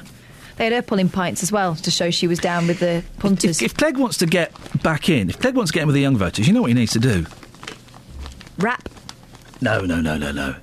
And I'm not condoning this. He needs to roll a fat one. That's what. No, that seriously. If he wants to scandal. He needs a little bit of scandal. The young voters will go, oh, I didn't know he was ahead. Oh, okay, fine. Yes, the older generation who've got lost complete interest in him anyway will go, we were right to dismiss him. But he'll get the students back that he kicked in the face when he started charging them for university. Mm. It's a tip. Have we got what's his email's probably nick.clegg@yahoo.co.uk or something. It's probably just Nick. Nick at LBC these days, isn't it? Oh, it probably is, isn't it? Right, I'm going to suggest it. That's what we'll do. Right, that's it. That's your lot. That's. I think we managed to stagger towards the end of the show there. No thanks to you, Matt. Don't blame me. Everything. The last two shows are all blamed on you. We record the podcast links after this show. Right. Would you do that for us? Oh, I'll have a go at that, yes. Yeah. Yeah, do you have a little practice? Yep. Now? Right. What were you saying? Oh, so, here's a song. No. Oh, for goodness sakes. Travel news for beds, cards and bugs. BBC Three Counties Radio. In Hemel Hempstead, the St Albans Road heading west is partially blocked at the Jarman Way roundabout. Police and ambulances are on the scene and we've got queues on the approach. In St Albans, St Peter Street at Victoria Street is partially blocked after a car's broken down, making things very slow in the surrounding area. Still problems ongoing in Luton. The Hitchin Road is partially blocked by the Sports Village because of an accident. Traffic can pass, but it's slow going through the scene. The M1 northbound, between junction 15A for Towcester and 16 for Daventry. One lane is closed after an accident. Very slow on the approach. Public transport, all looking good with no reported problems. I'm Alice Glossop, BBC Three Counties Radio. Thank you very much indeed, Alice. Well, it looks like we made it once again. It's Friday tomorrow. That's virtually the weekend. Sing hosannas. I'm off to go and have a look inside the Big Brother house. JVS is up next. Until tomorrow at 6 from us. Ta-ta. Local and vocal across beds, hearts and bucks. This is BBC Three Counties Radio. Thank you, Iain. Good morning. Welcome to the JVS show. I'm Jonathan Vernon-Smith. It's Thursday. It's 9 o'clock. And on today's Big Phone-In. Do you want the government to pay for Lindsay Sandiford's new appeal? The 57-year-old cocaine-smuggling grandma who faces